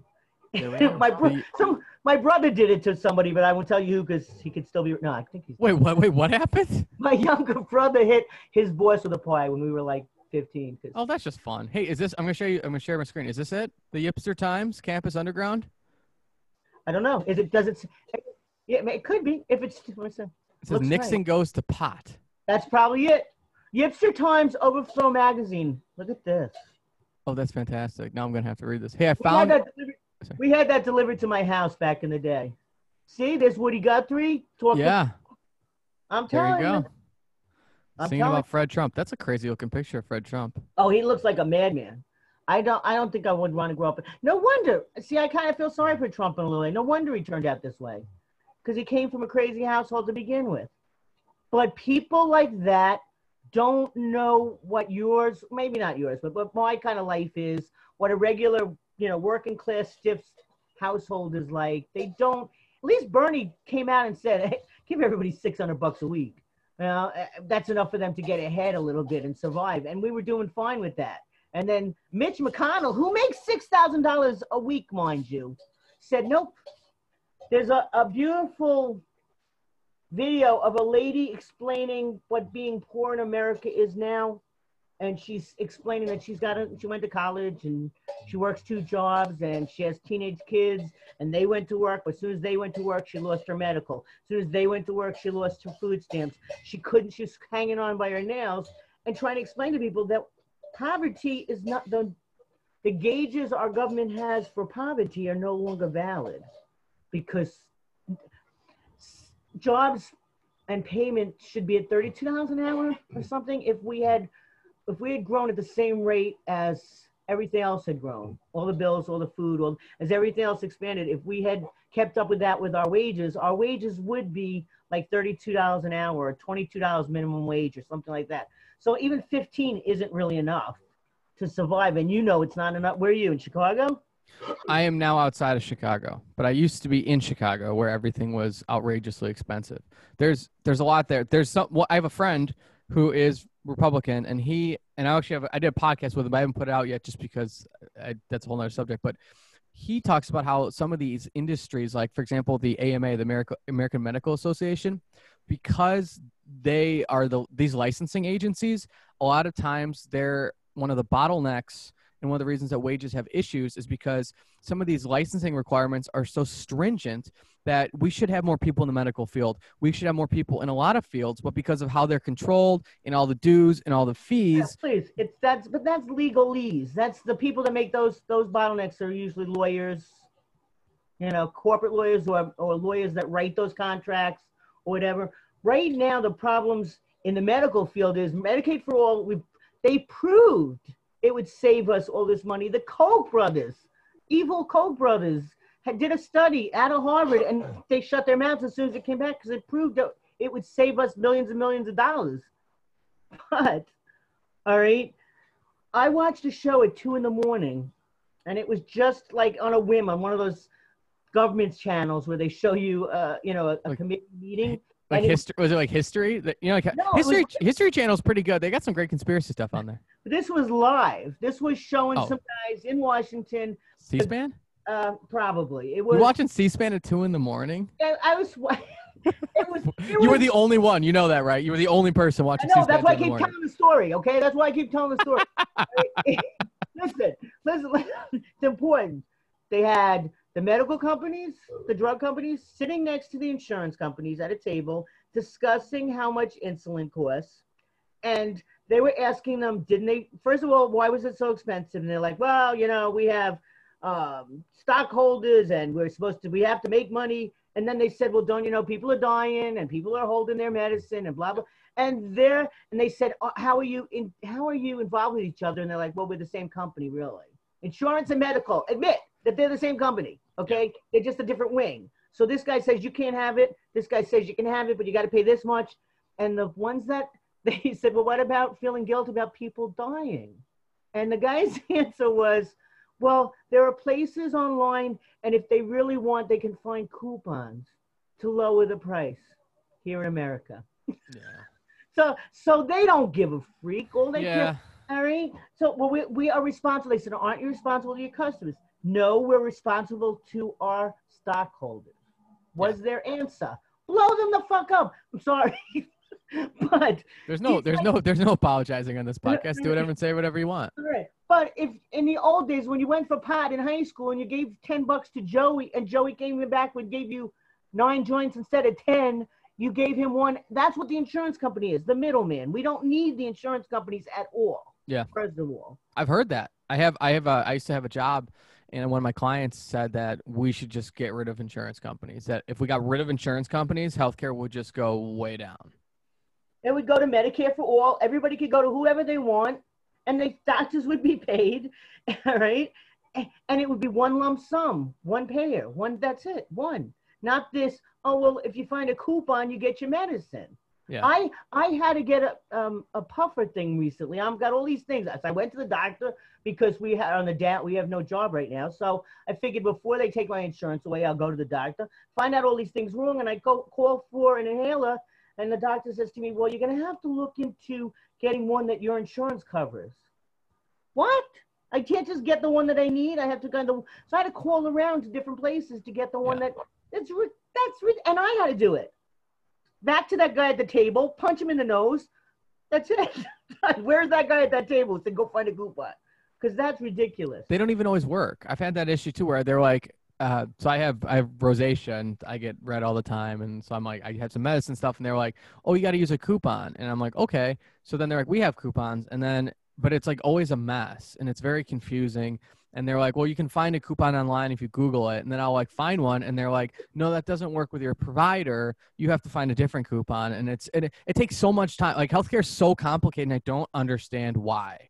Everyone feels this way. Like, that's the one thing like I think Biden hasn't done a good enough job for is just hammering the fact that healthcare is terrible for so many people. And it's not just like you can't get the medicine. It takes hours to figure out what coupon you need to then maybe get the generic kind, right? Like how much time do you waste? Everyone wastes like hours every month. And then you call an insurance company, you're on hold. A lot of times they outsource the call somewhere, right? Yeah. So you're talking to someone in a different country and usually they're very nice and very friendly, but then you have to like deal with that. And it's like a whole thing. And then you spend an hour on the phone and you still don't have what you want. Exactly. It's terrible. Yeah. But if Biden gets in there, we might be able to have Bernie be put in charge of the committee that deals with healthcare. And if that's the case, then he wants to push the slow conversion to Medicaid for all, sort of sneak it in there, lower the age to 55. Only this amount of people get it at first, then this, you know what I mean? Like, He's got a plan. And there's I read an actual plan. Yeah, there's an actual plan instead of Trump going, it's going to be the best one ever. You're going to have the best health care ever. We've been hearing that for 4 years, all right? And he's done nothing because the pharmaceutical companies are paying everybody off. Those people that are living up there, their salaries are $150,000 a year, and they get $40,000 a year for furniture. I want that $40,000 a year for furniture because who gets 40 grand a year for furniture? Every congressman, and they get a new one every year, and it gets changed to grow with the cost of furniture going up. And that's what that lady was saying that went to the committee and explained what poverty was in America. She's like, and you guys get $40,000 a year, and it increases every year for furniture to do your offices. Use last year's desk. Hello? Yeah. Look at me in my unmatching chairs. You know, like you got to be freaking kidding. They have no comprehension. They are so off the bean. They are so away from what real life is that they think the average American makes $100,000 a year. They think that, and they've said it. There have been congressmen that said, they make $100,000 a year. What are they complaining about? Because they don't comprehend that $15 an hour is like $19,000 a year. I mean, and I think that's being generous, right? I don't even know. I don't know exactly. I just know it's enough, and I know they don't care enough. And if they don't watch out, there's going to be a revolution. I don't know if it'll be Trumpsters against the red against the blue, but there's going to be a point where everybody just sits down in the middle of the street and goes, "I'm done." Yeah. Yellow vests in America. I belong to that group. Is it on Facebook? Yeah, there's at least 2 or 3 of them. Yes, I am. How many members? Oh, there's a couple thousand probably. There's a lot of groups that I belong to. If you look at my page, I'm like all over the place because I do believe we screwed the Indians. I do believe Black Lives Matter. I do believe in a lot of things, and that we can all try to be kinder. We can all try to be nice. So I came from a nice family. I'm lucky. All right, I know. You're very nice. We do improv together. You're very nice. You're always. I grew up in a nice family. Yeah. All right, we got hit once in a while. No, I didn't. I'm sorry. Don't roll over. We were just talking about this. I ran into the bathroom and slammed the bathroom door. The one time my father went to hit me, and my mother wouldn't let him. And I said, "I'll come out when you all calm down." But I never got hit. I got the silent treatment, which is obviously really bad for me because I can't stand silence. But in general, I grew up in a really nice family, and my father worked 2 jobs, and my mother worked, and everybody tried. And as things got worse because of Reagan, and because taxes went up, and Long Island taxes got to the point where it was, we were running to the place to pay the taxes on tax day. My mother would say, "Run into the building and give them this money." That's how it got to be near their old age, to try to keep up with the taxes. Because we don't really have a free country. We don't have a free country. You rent the place you park your car. You rent the place your house sits on. There is no place that you don't pay to stand. You rent the building you go into school. There's no place that's free anymore. Even the parks, you got to pay somebody in the village of your town. You're paying, property taxes, pay for that. There is no place free. And here's my quarter. I'm parking my car for a half an hour, and that's all you get. That's it. Sorry. Well, that seems like a deal these days. Quarter for half an hour. I'd take that. Don't we get that? Isn't it quarter, half an hour? Oh, it's 15 or 20 minutes. I'm wrong. It feels like a half an hour. There you go. It feels longer. But in general, we don't own anything. I read an article from a guy in Scotland like 3 years ago, and it blew my mind that we are not our jobs. When did society decide that a human's worth was his job title? Because I am no better than the guy who works at McDonald's, and he is no better than me, and Trump is no better than me. Just because you get paid more per hour doesn't make you a better person. All right. So I don't know when that happened, because that's when we lost the arts. That's when we lost the comedy and our musical and our painting and nobody can just go out and make statues unless they're lucky. Yeah. It does seem like that. There's not a lot of statues going up. They're taking some down, but there's not a lot going up. Well, do you know most of them were put up by what do they call themselves? The mothers of the convention? No, what are they called? The granddaughters of the Confederacy. Which, if you look at them, they rewrote the history books to make slavery look not so bad, and to make the generals look not so horrible. If you see the way they rewrote, like they made the Indians bring us dinner for Thanksgiving. They kind of took over. Hey, everything's happy in America. They kind of whitewashed our history. So luckily, the internet does give you a lot of different points of view. The thing I hate is people throwing links at you as gospel, or YouTube. My brother calls it YouTube history. YouTube tutorials as being the know-all or tell-all. People aren't taught to think for themselves anymore. Yeah. All right. I mean. Yeah, for sure. One of my father's key phrases was never listen to anybody. Make your own rules. Make your own logic, or listen to your logic. Don't be a follower. Think for yourself. And I overheard that. He didn't say it to his daughter. He said it to his sons because he was old-fashioned. But I believe in thinking for yourself. So when people start throwing links at me or YouTube shit, I say I can find something that's the opposite of that. What do you think? And I always think follow the money. Follow the money. That's where the logic goes. Why is Trump such an asshole? Somebody's paying him to be an asshole. All right? And it's not going to be me. You are not making small donations to Donald J. Trump's campaign? Well, I'm still getting letters. You still there? Yeah, I think so. I lost you. I'm still getting letters from the Democratic Party, and I told them if you kept Bernie in there, you would still get money because I was giving them $2.70 a month, and I'm not giving it to them anymore. So what are you gonna? Did you vote already? I did. I've got a what do you call it? An absentee ballot, and I walked over and put it in the box. Okay. So I voted everybody down. I voted everybody I could who was on the Green Party in the Green Party, anybody who was in the Workers' Party in the Workers' Party, if they were in both. Like even though they're a Democrat, they were in the Workers' Party on the list. Okay. So I picked the Worker Party. Fuck you, Democratic Party. I voted down the line mostly, but people would say blue. Was I happy about it? No, I voted green last time. Why does anybody think that I would ever vote for anybody just because they're going to win? I'm not a front runner. Wouldn't be a champ. You wouldn't be a Bears fan. The people my brother calls them front runners, the people that pick the team that's going to win so they can say, I knew they were going to win. Yeah. All right. You're not. Well, I mean, you're a Giants fan, and I know there's a Jets fan over there, so clearly you're not front runners. But you know what I'm saying? That's what people sure. are with this election. Some people are like, Trump's going to win, so I'm going to vote for him. You don't vote for somebody because they're going to win. You vote for somebody because they match your ideals, or in this case, a lot of it's because they don't. I'm voting against Trump. Yes, I am. Sorry, I'm voting against Trump. But I voted Carter when he wasn't popular.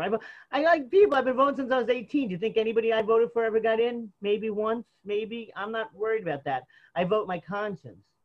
My father was the first one in his family born in this country, and it was very important to him to vote.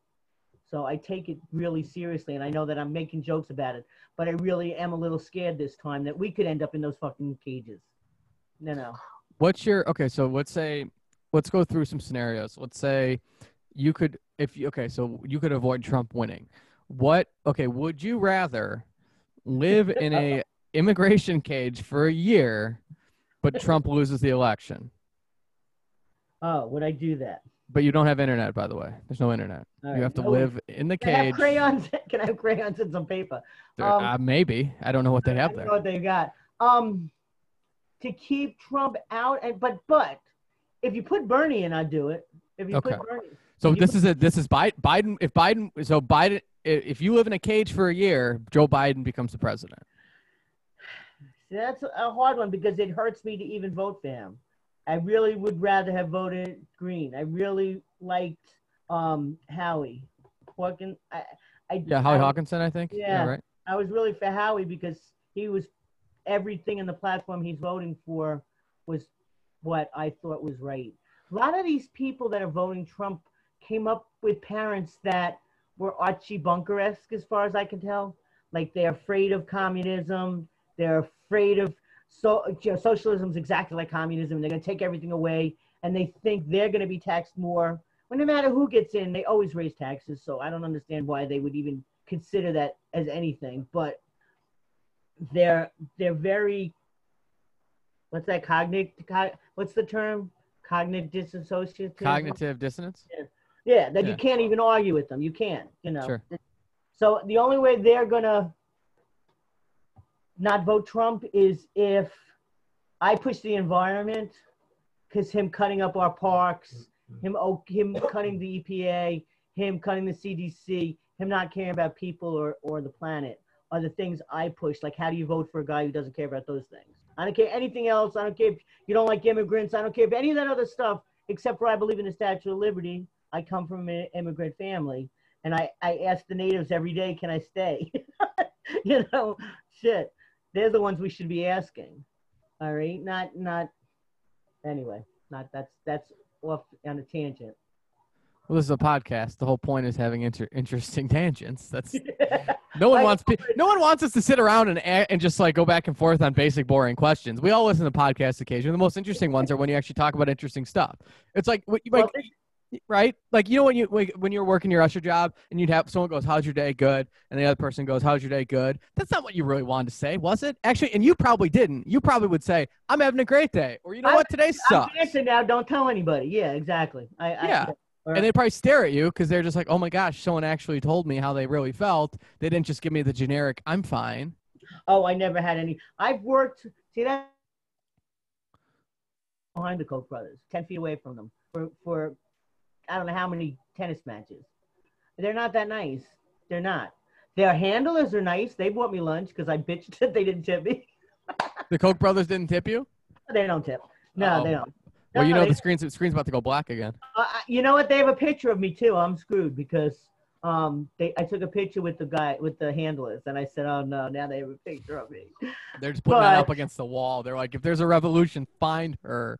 Find her. If I die, I tell everybody for the rest of that summer. If I die, it's the Koch brothers. But there are a few nice ones here and there. I'm always surprised by the nice ones that aren't in a cocoon. The problem is rich people are in a cocoon. They don't realize. So I've worked with really rich people and I've worked with really poor people. I've seen soldiers come in with limbs off that sat in my section that, you know, for boxing matches or something. I've made friends with every kind of person from all over the world, and I'm not so far off. Who's more fun? I'm not so far off. I think everybody deep down, if you're nice to them, will be nice back. You know, what the fuck? Be nice back, damn it.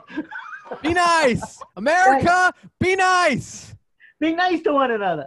Like people will say, oh, you want to give away everything? I've always had someone live in my house that didn't have a house. I've always taken care of, you know, my mother always had someone living in her house. It's a family tradition to always have somebody who's less fortunate, you know, stay at my house or get a meal. And my father used to feed the whole neighborhood. So, I mean, that's when things were good. Yeah, we didn't save enough for a rainy day. I'll admit that. But I could be dead tomorrow is always my idea. Probably by the Koch brothers. But, Yeah, exactly. I mean, after this podcast, you should probably go in hiding. You know? We're going to. Well, you know. Go ahead. Sorry. We have a lot to explore here, but I definitely, I know you got some things coming up, and we're going to have to do like a 3 or 4 hour long podcast probably, just because I can't even, there's not enough time to go off of everything that was interesting you said. 6 hours to edit this. Who are you kidding? Oh, I'm not editing anything. I'm so lazy. I'm a comedian. I put it right up. I'm like, no, this is great. I do that podcast I do Thursday. She's like, oh, please stay on topic. And I'm like, Who cares? Topic, you know what? Staying on topic is for the norms. We are not normal people. We do improv. We rant. No one wants to stay on topic. It's like I listen to people in court, and one of the things they tell me is they're like, you know, you need to keep it to the facts. I'm like, that's not why anyone does anything. Everyone hates facts. They want narrative. They want stories. But I also want to keep my job, so usually I do keep it to the facts. But well, that's me too. I usually tell people sit down nicely, and I know everybody in the world understands. Well, now they've ruined this, but for all my life, okay. what is man, that? Why can't we do that anymore? Who are these people that stole the okay sign? I What is know, this? right? Those bastards. Because I, for years, would do this and point at a chair. Yeah. If they didn't speak English, Yeah. okay, sit here. And now this means white supremacy or something, or Why, hey, here's my question. Why can't we tell those white supremacist people to shove it because we want the okay sign back? take our okay back? Yeah, take Yeah. our okay back. Well, Okay, now would you vote for a candidate if they said Medicare for all and you get the okay sign back? Of course. I think that's a winner. That's a winning. Isn't that a winning gonna platform? The okay sign back and Medicare for all. And Woody Johnson has to sell the Jets. Woody Johnson has to sell the Jets. How do you feel about that? Can't be worse. Can't be worse, he says. All right, Elaine. Here, I'm gonna right. get, but I'm not. So stay on. I'm gonna I'll get stay you one more on. question and stay on for a minute, but we'll talk after. But I want to get you out of here on this. So as a preview for next, as a I preview got for next. 45 minutes. Go ahead. Okay. Well, I gotta head out a little bit. So, as a preview of next time we talk, can you give me your favorite conspiracy theory that we didn't discuss? All right, one that we didn't discuss. All right, yeah, probably. I could do aliens. Nobody got. I mean, go ahead. Oh, you want to hear? I would The say floor is aliens. yours. Okay. I think we didn't discuss aliens. We didn't discuss Area 51 because I know for a fact that now I'm going to be crazy. I saw 4 dots when I was like 14, spin around in the sky and then take off really fast. And by the time I turned to everybody and said, "Look," they were gone. So then I heard, and that was like the 70s, 70, probably 74, 75. So then I heard somewhere around that time frame that something crashed on Long Island out in the woods by what do you call it? Brookville maybe. Brookville Park or something.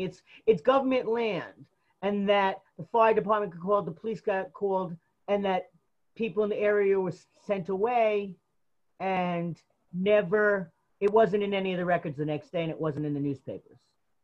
Now, the reason I don't always believe that everything gets marked down and put in newspapers is when I was a kid, a doctor from the hospital crashed into a bunch of cars, like did a beeline around the block and hit every car that was parked and then hit a telephone pole. And there were needles and stuff in the back of his car. And we all saw this, and it wasn't in the newspaper. It wasn't on TV. So somebody paid off somebody. So if somebody like a doctor could get away with that, all you have to do is pay a few people. I mean, follow the money. Follow the money. So I think that there could be things out there, and I read books that basically said they came here, they visited, and they said, fuck that, they're a bunch of idiots, and left. All right, not so eloquently. That's the most plausible scenario, isn't it? They came, they looked around, they said, hard pass. Something to do with we're not enlightened enough. I wouldn't be able to argue against that. To be more eloquent, we're not enlightened enough. I was talking to a guy, you'd like him. His name's Sriram. He's a friend of mine. We met doing stand-up online. So not the same time frame as you and I, but a little before that. And we both had this conversation earlier because I was like, what is the Indian perspective on this election? It was pretty funny. We ended up like not even talking about it, kind of like this, because really we're all sick of it. But he was like, we were like, why don't we all work together? Like, why is India having a vaccine? Why are we trying to come up with a vaccine? Like, you know what I mean? Like, if you were an alien and you came down and you saw like this world, right? And you would think like we all work together towards a common goal. And meanwhile, everyone is in their own tribe just shouting at each other. I'd be like, these people are stupid. I'm leaving. I have no interest in this. Done. Yeah. Right. I will find. Yeah. You're right. You're totally right. And India feels the same way. Yeah. People like us are like, and then he had this other hilarious point. He's like, since when did we start rooting for politicians? These people are idiots. And I was like, yeah, that's a good point. Like, we really need to really take another look in the mirror and be like, why? Like, everyone just gets hosed. Yeah, they don't care. You know what? Because I think they all start out, maybe. No, not anymore. They used to start out thinking they were helping their neighborhoods or whatever and work their way up. Now they just help whoever gives them money. Well, I know people that help people that don't give them money, like you, Elaine. So we got to plug what shows you got coming up. I mean, you do a million improv things a minute. What do we got coming up? Right now I'm just doing jams. Believe me, there's 3 more today if I wanted to do them. I think I'm just doing Sammy's at 5. Anything to do with the Magnet Theater, because that's the theater that's nice. Out of all of them, they give classes that are pay as you go or pay what you can. They give electives you can afford. That's where Ross came out of. So it's just a nicer vibe. You know what I mean? But I'm going to do stand-up and stuff in the future. Right now, I'm just working my way up. I'm just filling my bags full of tricks. That's what I'm doing. Well, you got a lot of tricks up your sleeve, Elaine. You are absolutely fantastic. Thank you for your time. All right. Thank you. And listen tomorrow when Eric says, sorry. I mean, that's essentially all that's a better exit than I had. I don't. What's your exit? No, that's it. That's it. Show's over. Show's over. Everyone goes home. Eric says, it's over, damn it. Last, but definitely not least, is Dan Callio. Friend of mine. We went to law school together. He lives and works in Chicago, and unbeknownst to me, I knew he was into politics. He's really thrown himself into this upcoming election, has some fantastic statistics that I was not aware of, and made me really think that Tuesday night is going to be surprising. I'm not sure for what side, but if Dan's correct, a blue wave might be coming.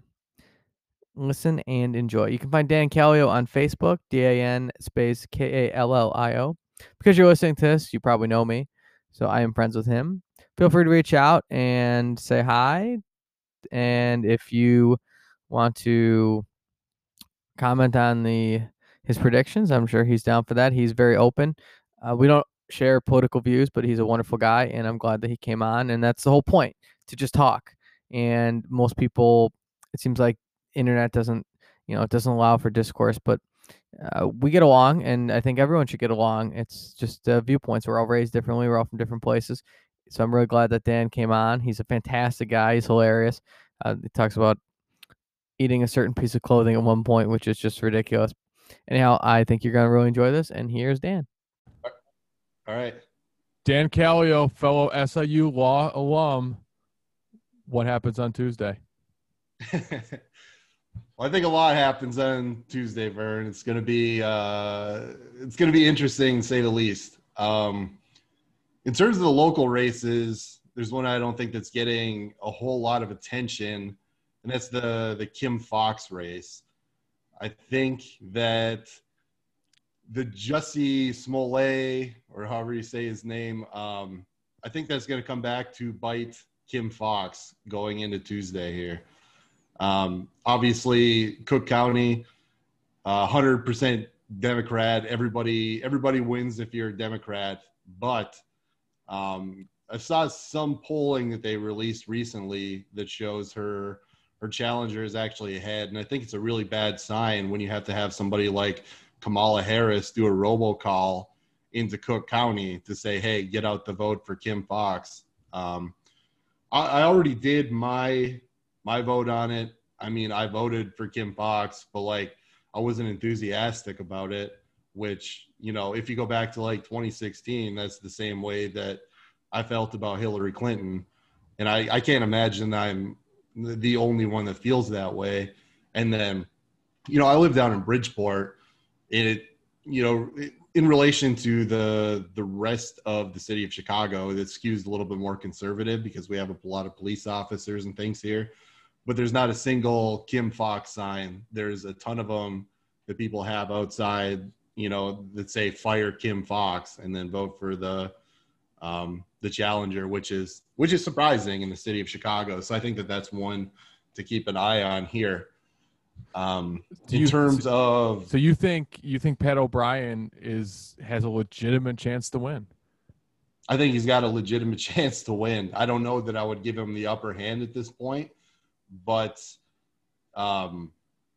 he's primed for an upset. In Cook County, the city of Chicago, it should never be an issue that the Democrat doesn't win, and it is an issue now. So, I would still say that Kim Foxx is slightly favored, but I think that we could – that might be the story of the night. I think that overall Democrats are going to have a good night in Illinois, in Cook County, across the country, but we could see the first Republican Cook County prosecutor in, probably the last, 50, 60 years, something like that. Wow. Are you seeing, like, when people talk about it, like, I don't know how your office is, like, do people mention things like this, or like, are there whispers like, hey, like does the word, like, you've seen, is it mostly like your neighborhood you've seen signs, or like what other kind of signs, if people are listening to this being like, are you kidding me? Like, what else are you kind of, like, how are you getting that vibe? Well, the vibe doesn't come from like work per se. I mean, people talk about it, but like, I don't know, I don't put much stock in it because it's such a limited sample group. But the first indication I got is that a couple of weeks ago they had put out a poll that showed Kim Foxx was only like 6 or 7 points ahead of her challenger in the Cook County race, which, in Cook County you should be leading by double digits, like absolutely. And then just on the ground, like I said, I live in Bridgeport, which is not like a great example, I don't think, for the rest of the city. But when you have, I guess, a motivated constituency that's going for the Republican challenger in the city of Chicago, that raises some alarms. And then the icing on the cake, I guess, has been, I can't remember the name of the alderman at this point, but somebody, was it Riley? Brendan Riley, I think. Yeah, that's who it was. Brendan Riley had actually endorsed him, and that it's not, I don't say that that's like a make or break thing, but it gives like people that are solid Democrats permission basically to be like, hey, go ahead and vote for the Republican challenger. And the challenger, even himself, I mean, this guy was a judge that ran as a Democrat. The only reason that he's running as a Republican is because it was basically out of necessity. Like, that Kim Foxx is going to win the primary, which I think everybody had expected. So it's like, if you want to have a legitimate shot, you got to run it on the Republican ticket and then just basically say like, hey, I'm more or less running as a Democrat, but on the Republican side. And that's what he's doing. He's run a good campaign. So I think that's going to be an interesting one to watch on the local level. What else you got? For the national level, I give Biden, I think Biden's favored, but I was looking at the statistics earlier. Nate Silver gives him like a 90% chance. The Economist says like 97%. I'm optimistic about Biden, but I'm not that optimistic. Yeah. The race, well, I guess there's two separate things to talk about here. So the things that are going in Trump's favor, he runs strong in the Rust Belt. Everybody learned that the hard way in 2016, right? When he won Wisconsin, Michigan, and Pennsylvania. I think Wisconsin and Michigan are probably out of reach for Trump at this point, but Pennsylvania is the big one. So if he manages to pull off an upset in Pennsylvania, and the polling is relatively close. So it's got Joe Biden up by about 5 points. In 2016, Hillary Clinton was up by like 3. They have kind of changed the polling in these races to reflect that, non-college educated white voters are going to break for Trump at a higher rate. So while I'd say that like Biden has an upper hand, it's only a slightly upper hand. But I think what bodes well for Biden is that across the Sun Belt, which I didn't see this coming 6 months ago, he is actually making gains.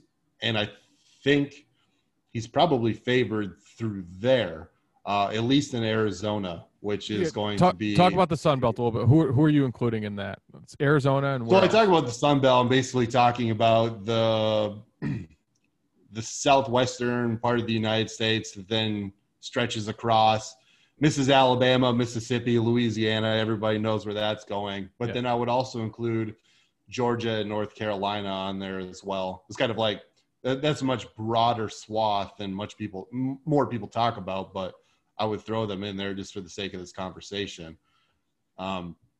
Arizona, I don't think has voted for, well, they voted for Bill Clinton once, but there was some third-party issues and stuff there too. If you take that out, it's been decades since Arizona has voted for a Democrat. And all of the polling, everything indicates that Joe Biden is probably favored to win in Arizona. And the Senate Democrat is also favored to win as well, which is wild when you think about it, because these are like solidly red states as of a couple of years ago. And then if you move over next door, New Mexico is not in play. That's going to go for Biden. But I think, in terms of like potential upsets, the big story here that the media is only catching up on at this point, I think, is Texas. Texas is going to be a wild card in this election. In 2016, Hillary stupidly spent resources in Texas and neglected the Rust Belt. Joe Biden is kind of like, I think, doing the opposite at this point, where he's focusing everything on the Rust Belt, which is smart in a sense because that's really the ball game, right? If you lock up Wisconsin, Michigan, Pennsylvania, you've run what you needed to do, and then you've won the election. You've already got the 270. But if you look at the early voting numbers in Texas, especially in places like Harris County, around Austin, and then in traditionally red suburbs, the totals are running up so high. And then you contrast that with Trump's weakness in the suburbs. And it kind of like, you know, I don't want to say that Biden is favored. I think that Trump is probably still favored. But I think if there's one state that's primed for an upset, it's going to be Texas this cycle.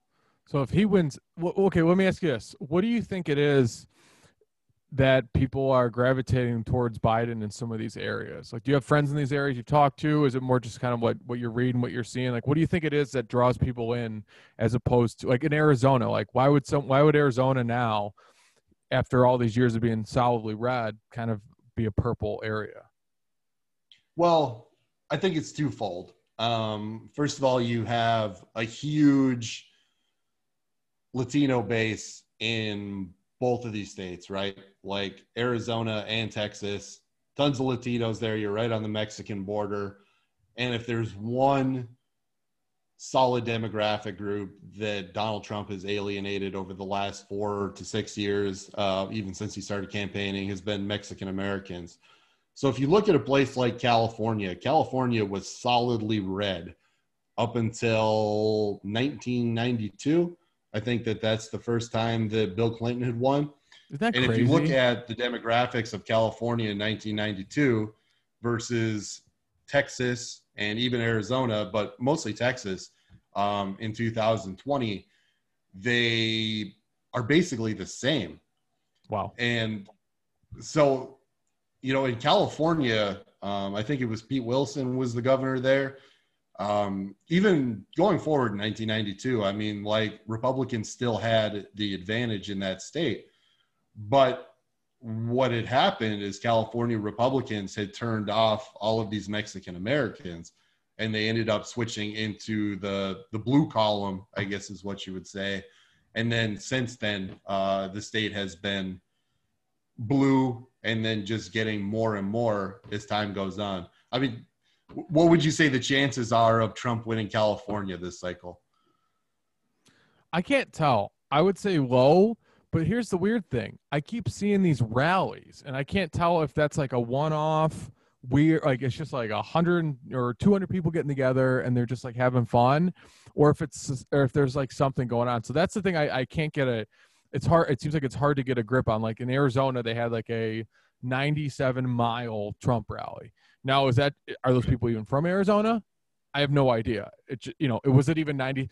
It's like anything on the internet. I have no idea. Was it even 97 miles, or did someone just tweet that out and it was literally just like 3 car lengths and everyone's like, oh, 97 miles. Like, who believes anything on the internet anymore? So I don't know. It's just hard. Right. It's hard. I have no idea. I think Illinois is going to get a surprising amount of Trump voters. I think that it's kind of a quiet. I think there's a lot of people that don't like the lockdowns, like he can do anything about it in Illinois. But I think that kind of like you said with the Cook County GOP, I think that you could end up seeing Trump getting a surprising amount of voters in Illinois. I was somewhere yesterday, and they don't say it out loud, right? Because and it's Halloween, right? Everyone's having fun.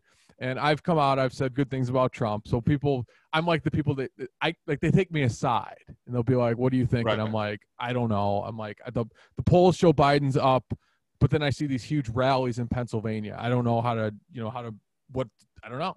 And they'll be like, well, I'm going to vote for Trump. And they just like whisper it in the corner of the room. And I've had multiple people do that. Now that's like 7 people. I heard there's 160 million voting. So right.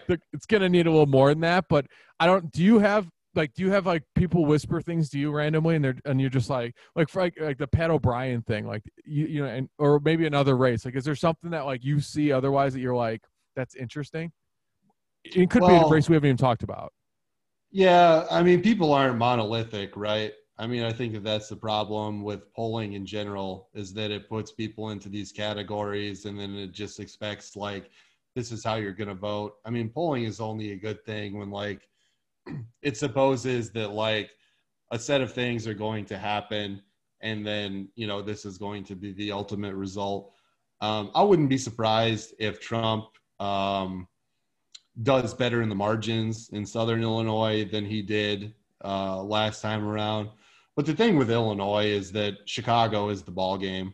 Sure. And I just don't see him having made inroads in Chicago over the last 4 years. you know, every time that he says Chicago on the news, I think that it just like riles people up. There's some people that are perceptive to that message. Like there's one guy in my neighborhood that has a Trump flag. There is a guy in your neighborhood with a Trump flag. Wow. Yeah. But, you know, he lost by 2-1 margins in my neighborhood and then by even higher in the rest of the wards. So I just don't. He could overperform in Illinois, but I just don't. You know, he's not going to win Illinois. If he wins Illinois, I'll come back on your podcast and I will eat a hat on here. So, but getting back, that's a bold statement. That's a very bold. You must really not want to eat a hat because. No, I don't, but I do. I am confident that Trump will not win Illinois. I could say that. 100%. Where do you? But you have this like really, this like depth of knowledge in terms of politics. Like you're talking about the ward. Where does that come from? The last 6 months have been really weird, right? Like you can't really go outside. You can't do a whole lot of things.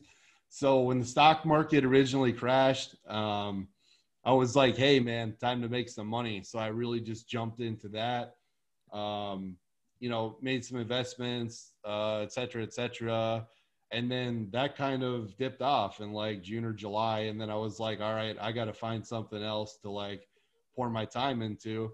So I really have gotten ridiculous with this election stuff. I mean, I've looked at like ward level data from like the last 10 years going back into Chicago to look at trends.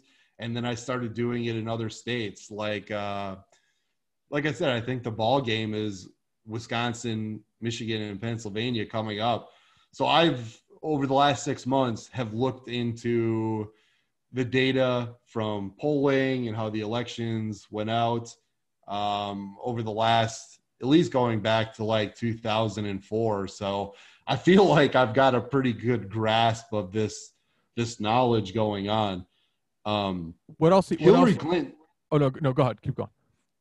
Well, I think Hillary Clinton's big flaw in 2016 was just assuming that this blue wall would never disintegrate.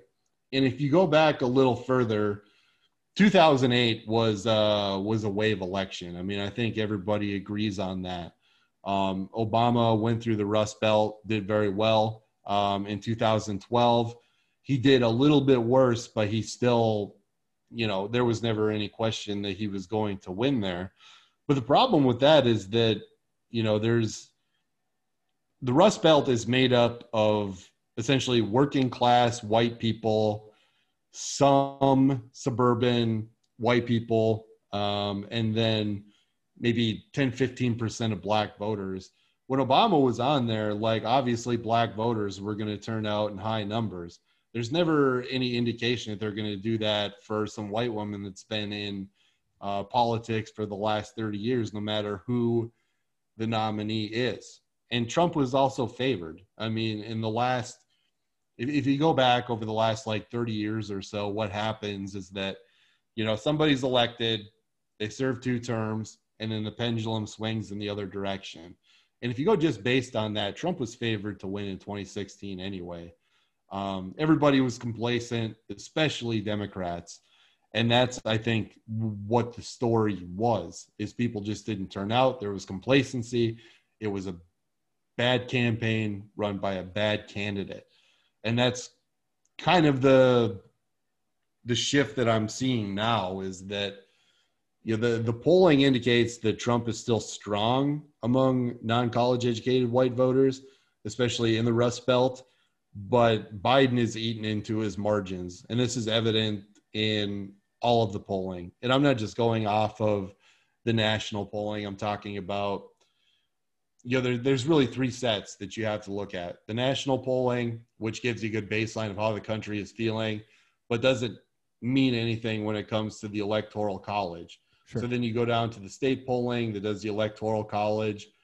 Biden's lead drops a little bit, but he's still favored. But then the thing is that when you drop down to the district level polling, where they're doing it in places like suburbs and like competitive races across congressional districts and, you know, like the Rust Belt again, It also shows that Trump has lost a significant amount of voters in those areas too. So the data really shows that, Biden is the one that's favored to win here, but it's just a matter of, is it reliable?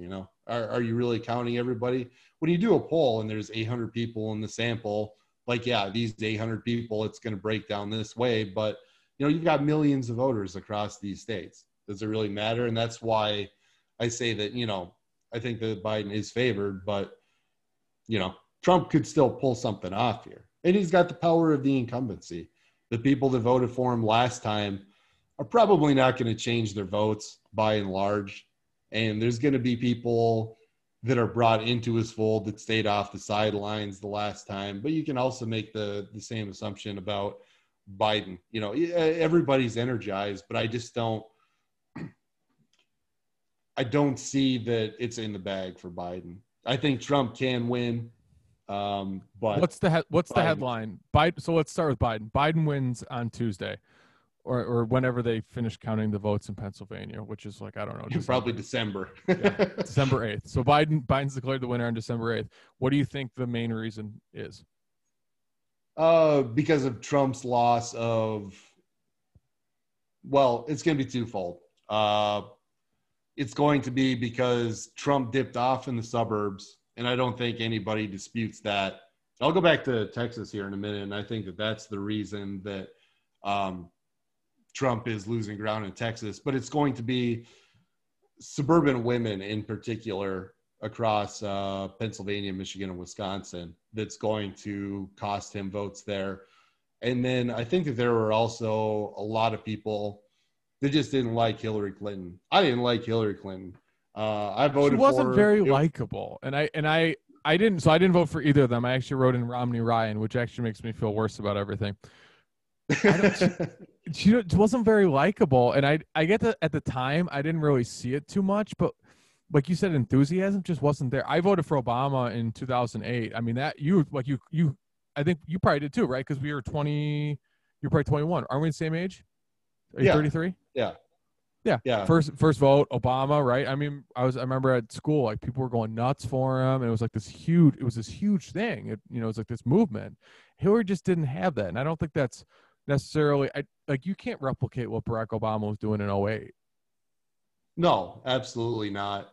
And what's also worth mentioning is if you go back to the Democratic primaries in 2016, Hillary Clinton in the primary was favored to win across the Rust Belt. And she got, I don't remember off the top of my head what Wisconsin and Pennsylvania looked like, but she got hammered in Michigan. They originally thought that she was going to walk away from that in the primary, and Bernie Sanders ended up pulling off an upset win. And I think a lot of people viewed this as like, hey, Hillary Clinton is putting her finger on the scale, and Bernie should have been the nominee, and now you want me to vote for Hillary when I voted for Bernie in the primary and you screwed him. Like, a lot of people might have showed up and then just wrote in like Mickey Mouse or voted for Trump as like a protest vote. Could you see that happening again? Because you could argue Bernie got hosed a little bit this year too. Yeah, but I don't know. I might even have to push back on that a little bit. It was a different campaign in 2016. Bernie was appealing to a different set of people. What he was trying to do this time was cobble together this very diverse coalition of young voters and people of color. And it just kind of blew up in his face because he was expecting to do well in Texas and California. He ended up winning California, but he lost Texas to Biden. And then when you go across the Rust Belt again, the primary results showed that Biden just blew it out of the water. He won every single county in Michigan, and I think he won every single county in Wisconsin and Pennsylvania too. You just don't have the division this time around that you had in the Democratic primary in 2016, which also should have been a huge alarm bell for Hillary Clinton going in. Like, hey, I should probably spend time in these upper Midwestern states because I lost the primary here, But no, we're going to spend money in Texas where the Republican is 10, 12 points ahead to try to bring it down here. And it's just, it was a bad strategy by a bad candidate. Do you just shake your head? I mean, you look like you're literally shaking your head just talking about it. Like, now that you've done this like deep dive, are you just like, I can't believe that's where the campaign focused their time, given like, because for example, I have a friend that works for Facebook, and he said that they were in touch with both campaigns, and the Trump campaign was spending a lot of money on Facebook, and Hillary's campaign was like, we're good. We're good. We don't need to do that. It was an air of arrogance, and Hillary Clinton, when it comes down to it, fundamentally is a dinosaur from a different era, right? I mean, they kind of like burst onto the scenes in the 1980s when Bill Clinton was governor of Arkansas. I mean, you're not going to get a Democrat as governor of Arkansas now. The game has changed so much. And then not only that, people have been running attacks against Hillary Clinton since 1992. Yeah. And people obviously wanted to change candidate in 2016. So then you fast forward, and who do they nominate? Hillary Clinton, like the dinosaur of dinosaurs, from a time of Southern Dixiecrats, which just doesn't exist anymore. And it was, again, a terribly run campaign by a terrible candidate. So it was like, in hindsight, the media and I think everybody in general was just kind of complacent, like Donald Trump can't win against somebody like this. But it turns out like, people are hungry for a change candidate, and things are bad out there. I grew up in Michigan. I mean, I understand the appeal of Donald Trump, this whole like, we're going to do tariffs on China, we're going to bring back manufacturing, et cetera, et cetera. I graduated high school in like an era where it was a change. Like, for example, my dad's kind of old. He graduated high school in 1969. And what every guy in his class did was go down to Detroit, get a job at one of the big three, and then you start assembling cars for the equivalent of $30-35 an hour, full benefits and a pension after 20 years. And that's what people in the Rust Belt do. But all of those things are gone now. So it's like, I saw the writing on the wall and I went to college, but that's not for everybody. Not everybody wants to go to college. Not everybody should go to college. And then they look around, and these jobs that they had with the big three or their suppliers like Delphi, and then they're all gone. They all went over to China or down to Mexico. So he had the right message for the right time. Whether or not he can pull that off again, I don't know. I don't think a lot of people are going to switch their Trump vote to Biden. There's going to be some. And there's also going to be some that are like, hey, I voted for Hillary and now I'm going to vote for Trump. And that might end up being a wash. But with the higher turnout, it doesn't look good for Trump. But, anything can happen this time around.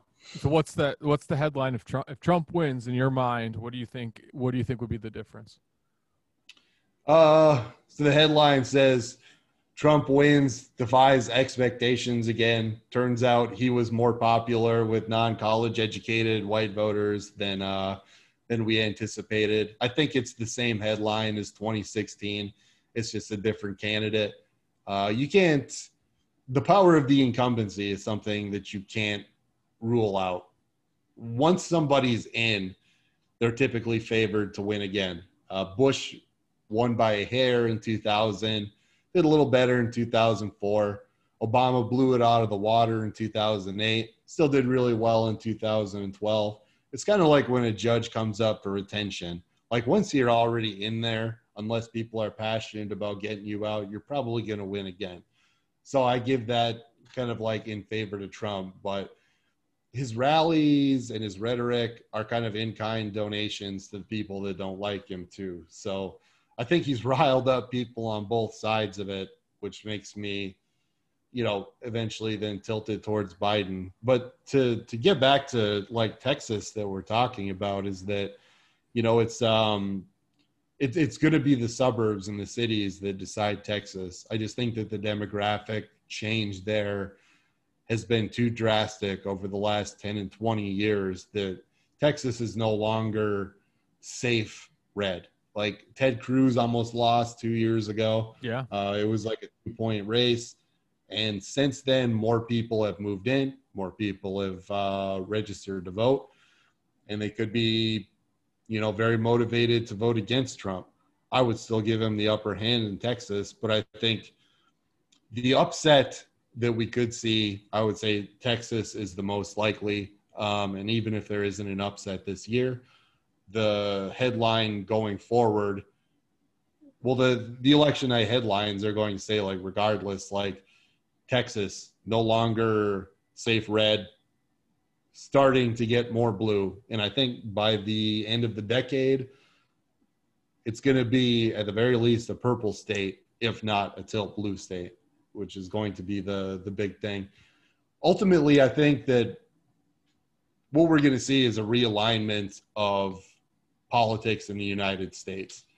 Whether you want to admit it or not, the Rust Belt is trending more blue just because it's getting older and the people there, well, the younger generation that's growing up, there's not a lot of opportunity for them there. So where do they go? They go to places like Texas, Arizona, Georgia, which then brings them to be blue again. In 10 years, I think the electoral map is going to look like, the Rust Belt is toss up, maybe even tilted red. But conversely, it's going to be like Georgia, Arizona, Texas. These places are going to be either toss up or tilt blue. So ultimately, I think that's going to be the headline of 2020 and the next decade. What else are you seeing in terms of Cook County? You said you've dug through like all this data. Like I just imagine you like in this like room with like a small lamp or maybe a candle, just like flipping through books. What are you seeing? Yeah, pretty much like wearing a tinfoil helmet. Like I like that's how it's kind of been. Yeah. What are you seeing? What are some like random stats or trends that you see that you like were shocked by? How about that? Or like did anything just stand out that you're like, oh, didn't even realize that? Yeah, well, I guess like the one thing that stood out to me is there still are conservative wards in the city of Chicago. If you go down by like Mount Greenwood and Beverly, a couple of, I don't know if it was the ward in total, it might have been the precinct, but there was a couple of precincts that actually went for Donald Trump, which was surprising to me. But the other side of that, what was interesting to me is that Chicago as a whole is going deeper blue. Hillary Clinton, who I've already said multiple times is a terrible candidate, actually improved upon Barack Obama's performance in Illinois in 2012. Wow. So I think that, Chicago is going even deeper blue, which is kind of surprising because you think at some point you just like run out of juice to squeeze. But I think that that's also emblematic of like the bigger issues in the country is that people are kind of like, how would you say, like self-separating? Like the rural areas are getting redder and the inner cities are getting bluer. And then, the suburbs are somewhere in between, which favors blue voters a little bit more. And that's also, I think, going to be a story of the next decade is because traditionally, like when we were growing up, when we were kids, Republicans did well or Democrats did well in more rural areas with people that had high employment rates within unions, did terribly in the suburbs, and then did well in the inner cities. And over the last 10 years, it shifted where they did really well in rural areas, stayed okay in suburban America, and then actually did a little bit better in the inner cities. But I think what we're seeing now is that the trend of going deep blue is also going into the suburbs, mostly because of suburban women voters. And then they're also more diverse than they used to be even 10 or 20 years ago.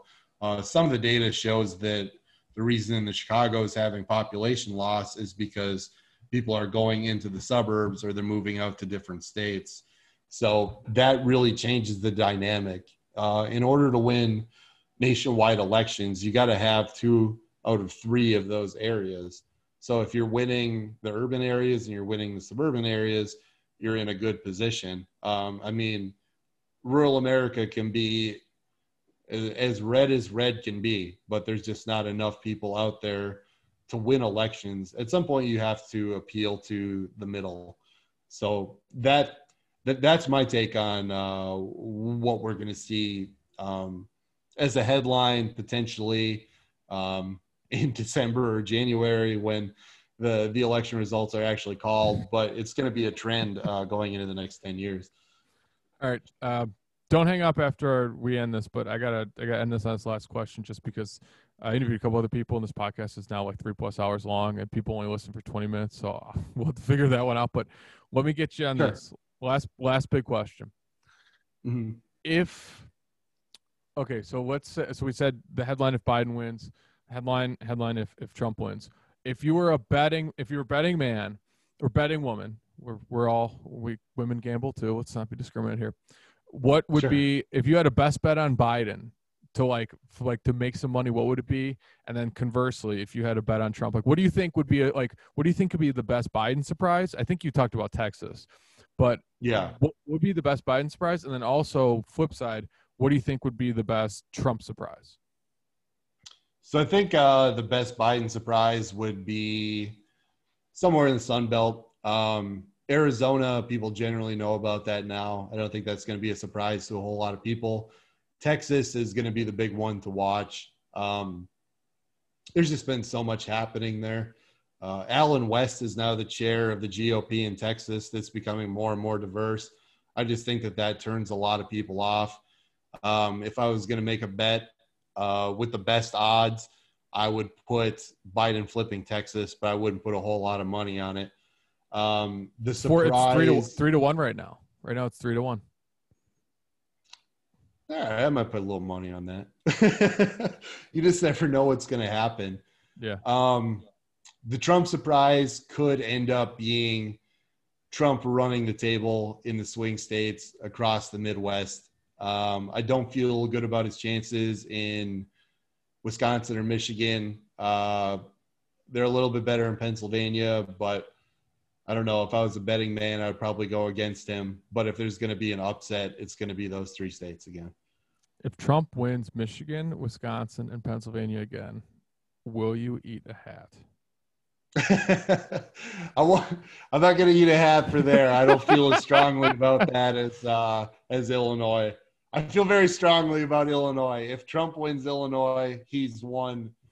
He's really kind of run the entire gamut of the United States, and it's a blowout. It's a red wave. I think a red wave is out of the question. I think it's going to be a good year for Democrats in the House. They're going to hang on to the House. I'm not as optimistic about the Senate as a lot of the forecasters are. I think it's more 50-50 as opposed to like 75-25 that a lot of people are forecasting. And then I also think that the presidential race is closer too. But there could be like potential areas for both parties to be happy about. Trump could pull off the presidency, but Democrats are still going to do well down ballot. I didn't think people in politics, like happiness in politics, were a thing. Is that a concept I'm not aware of?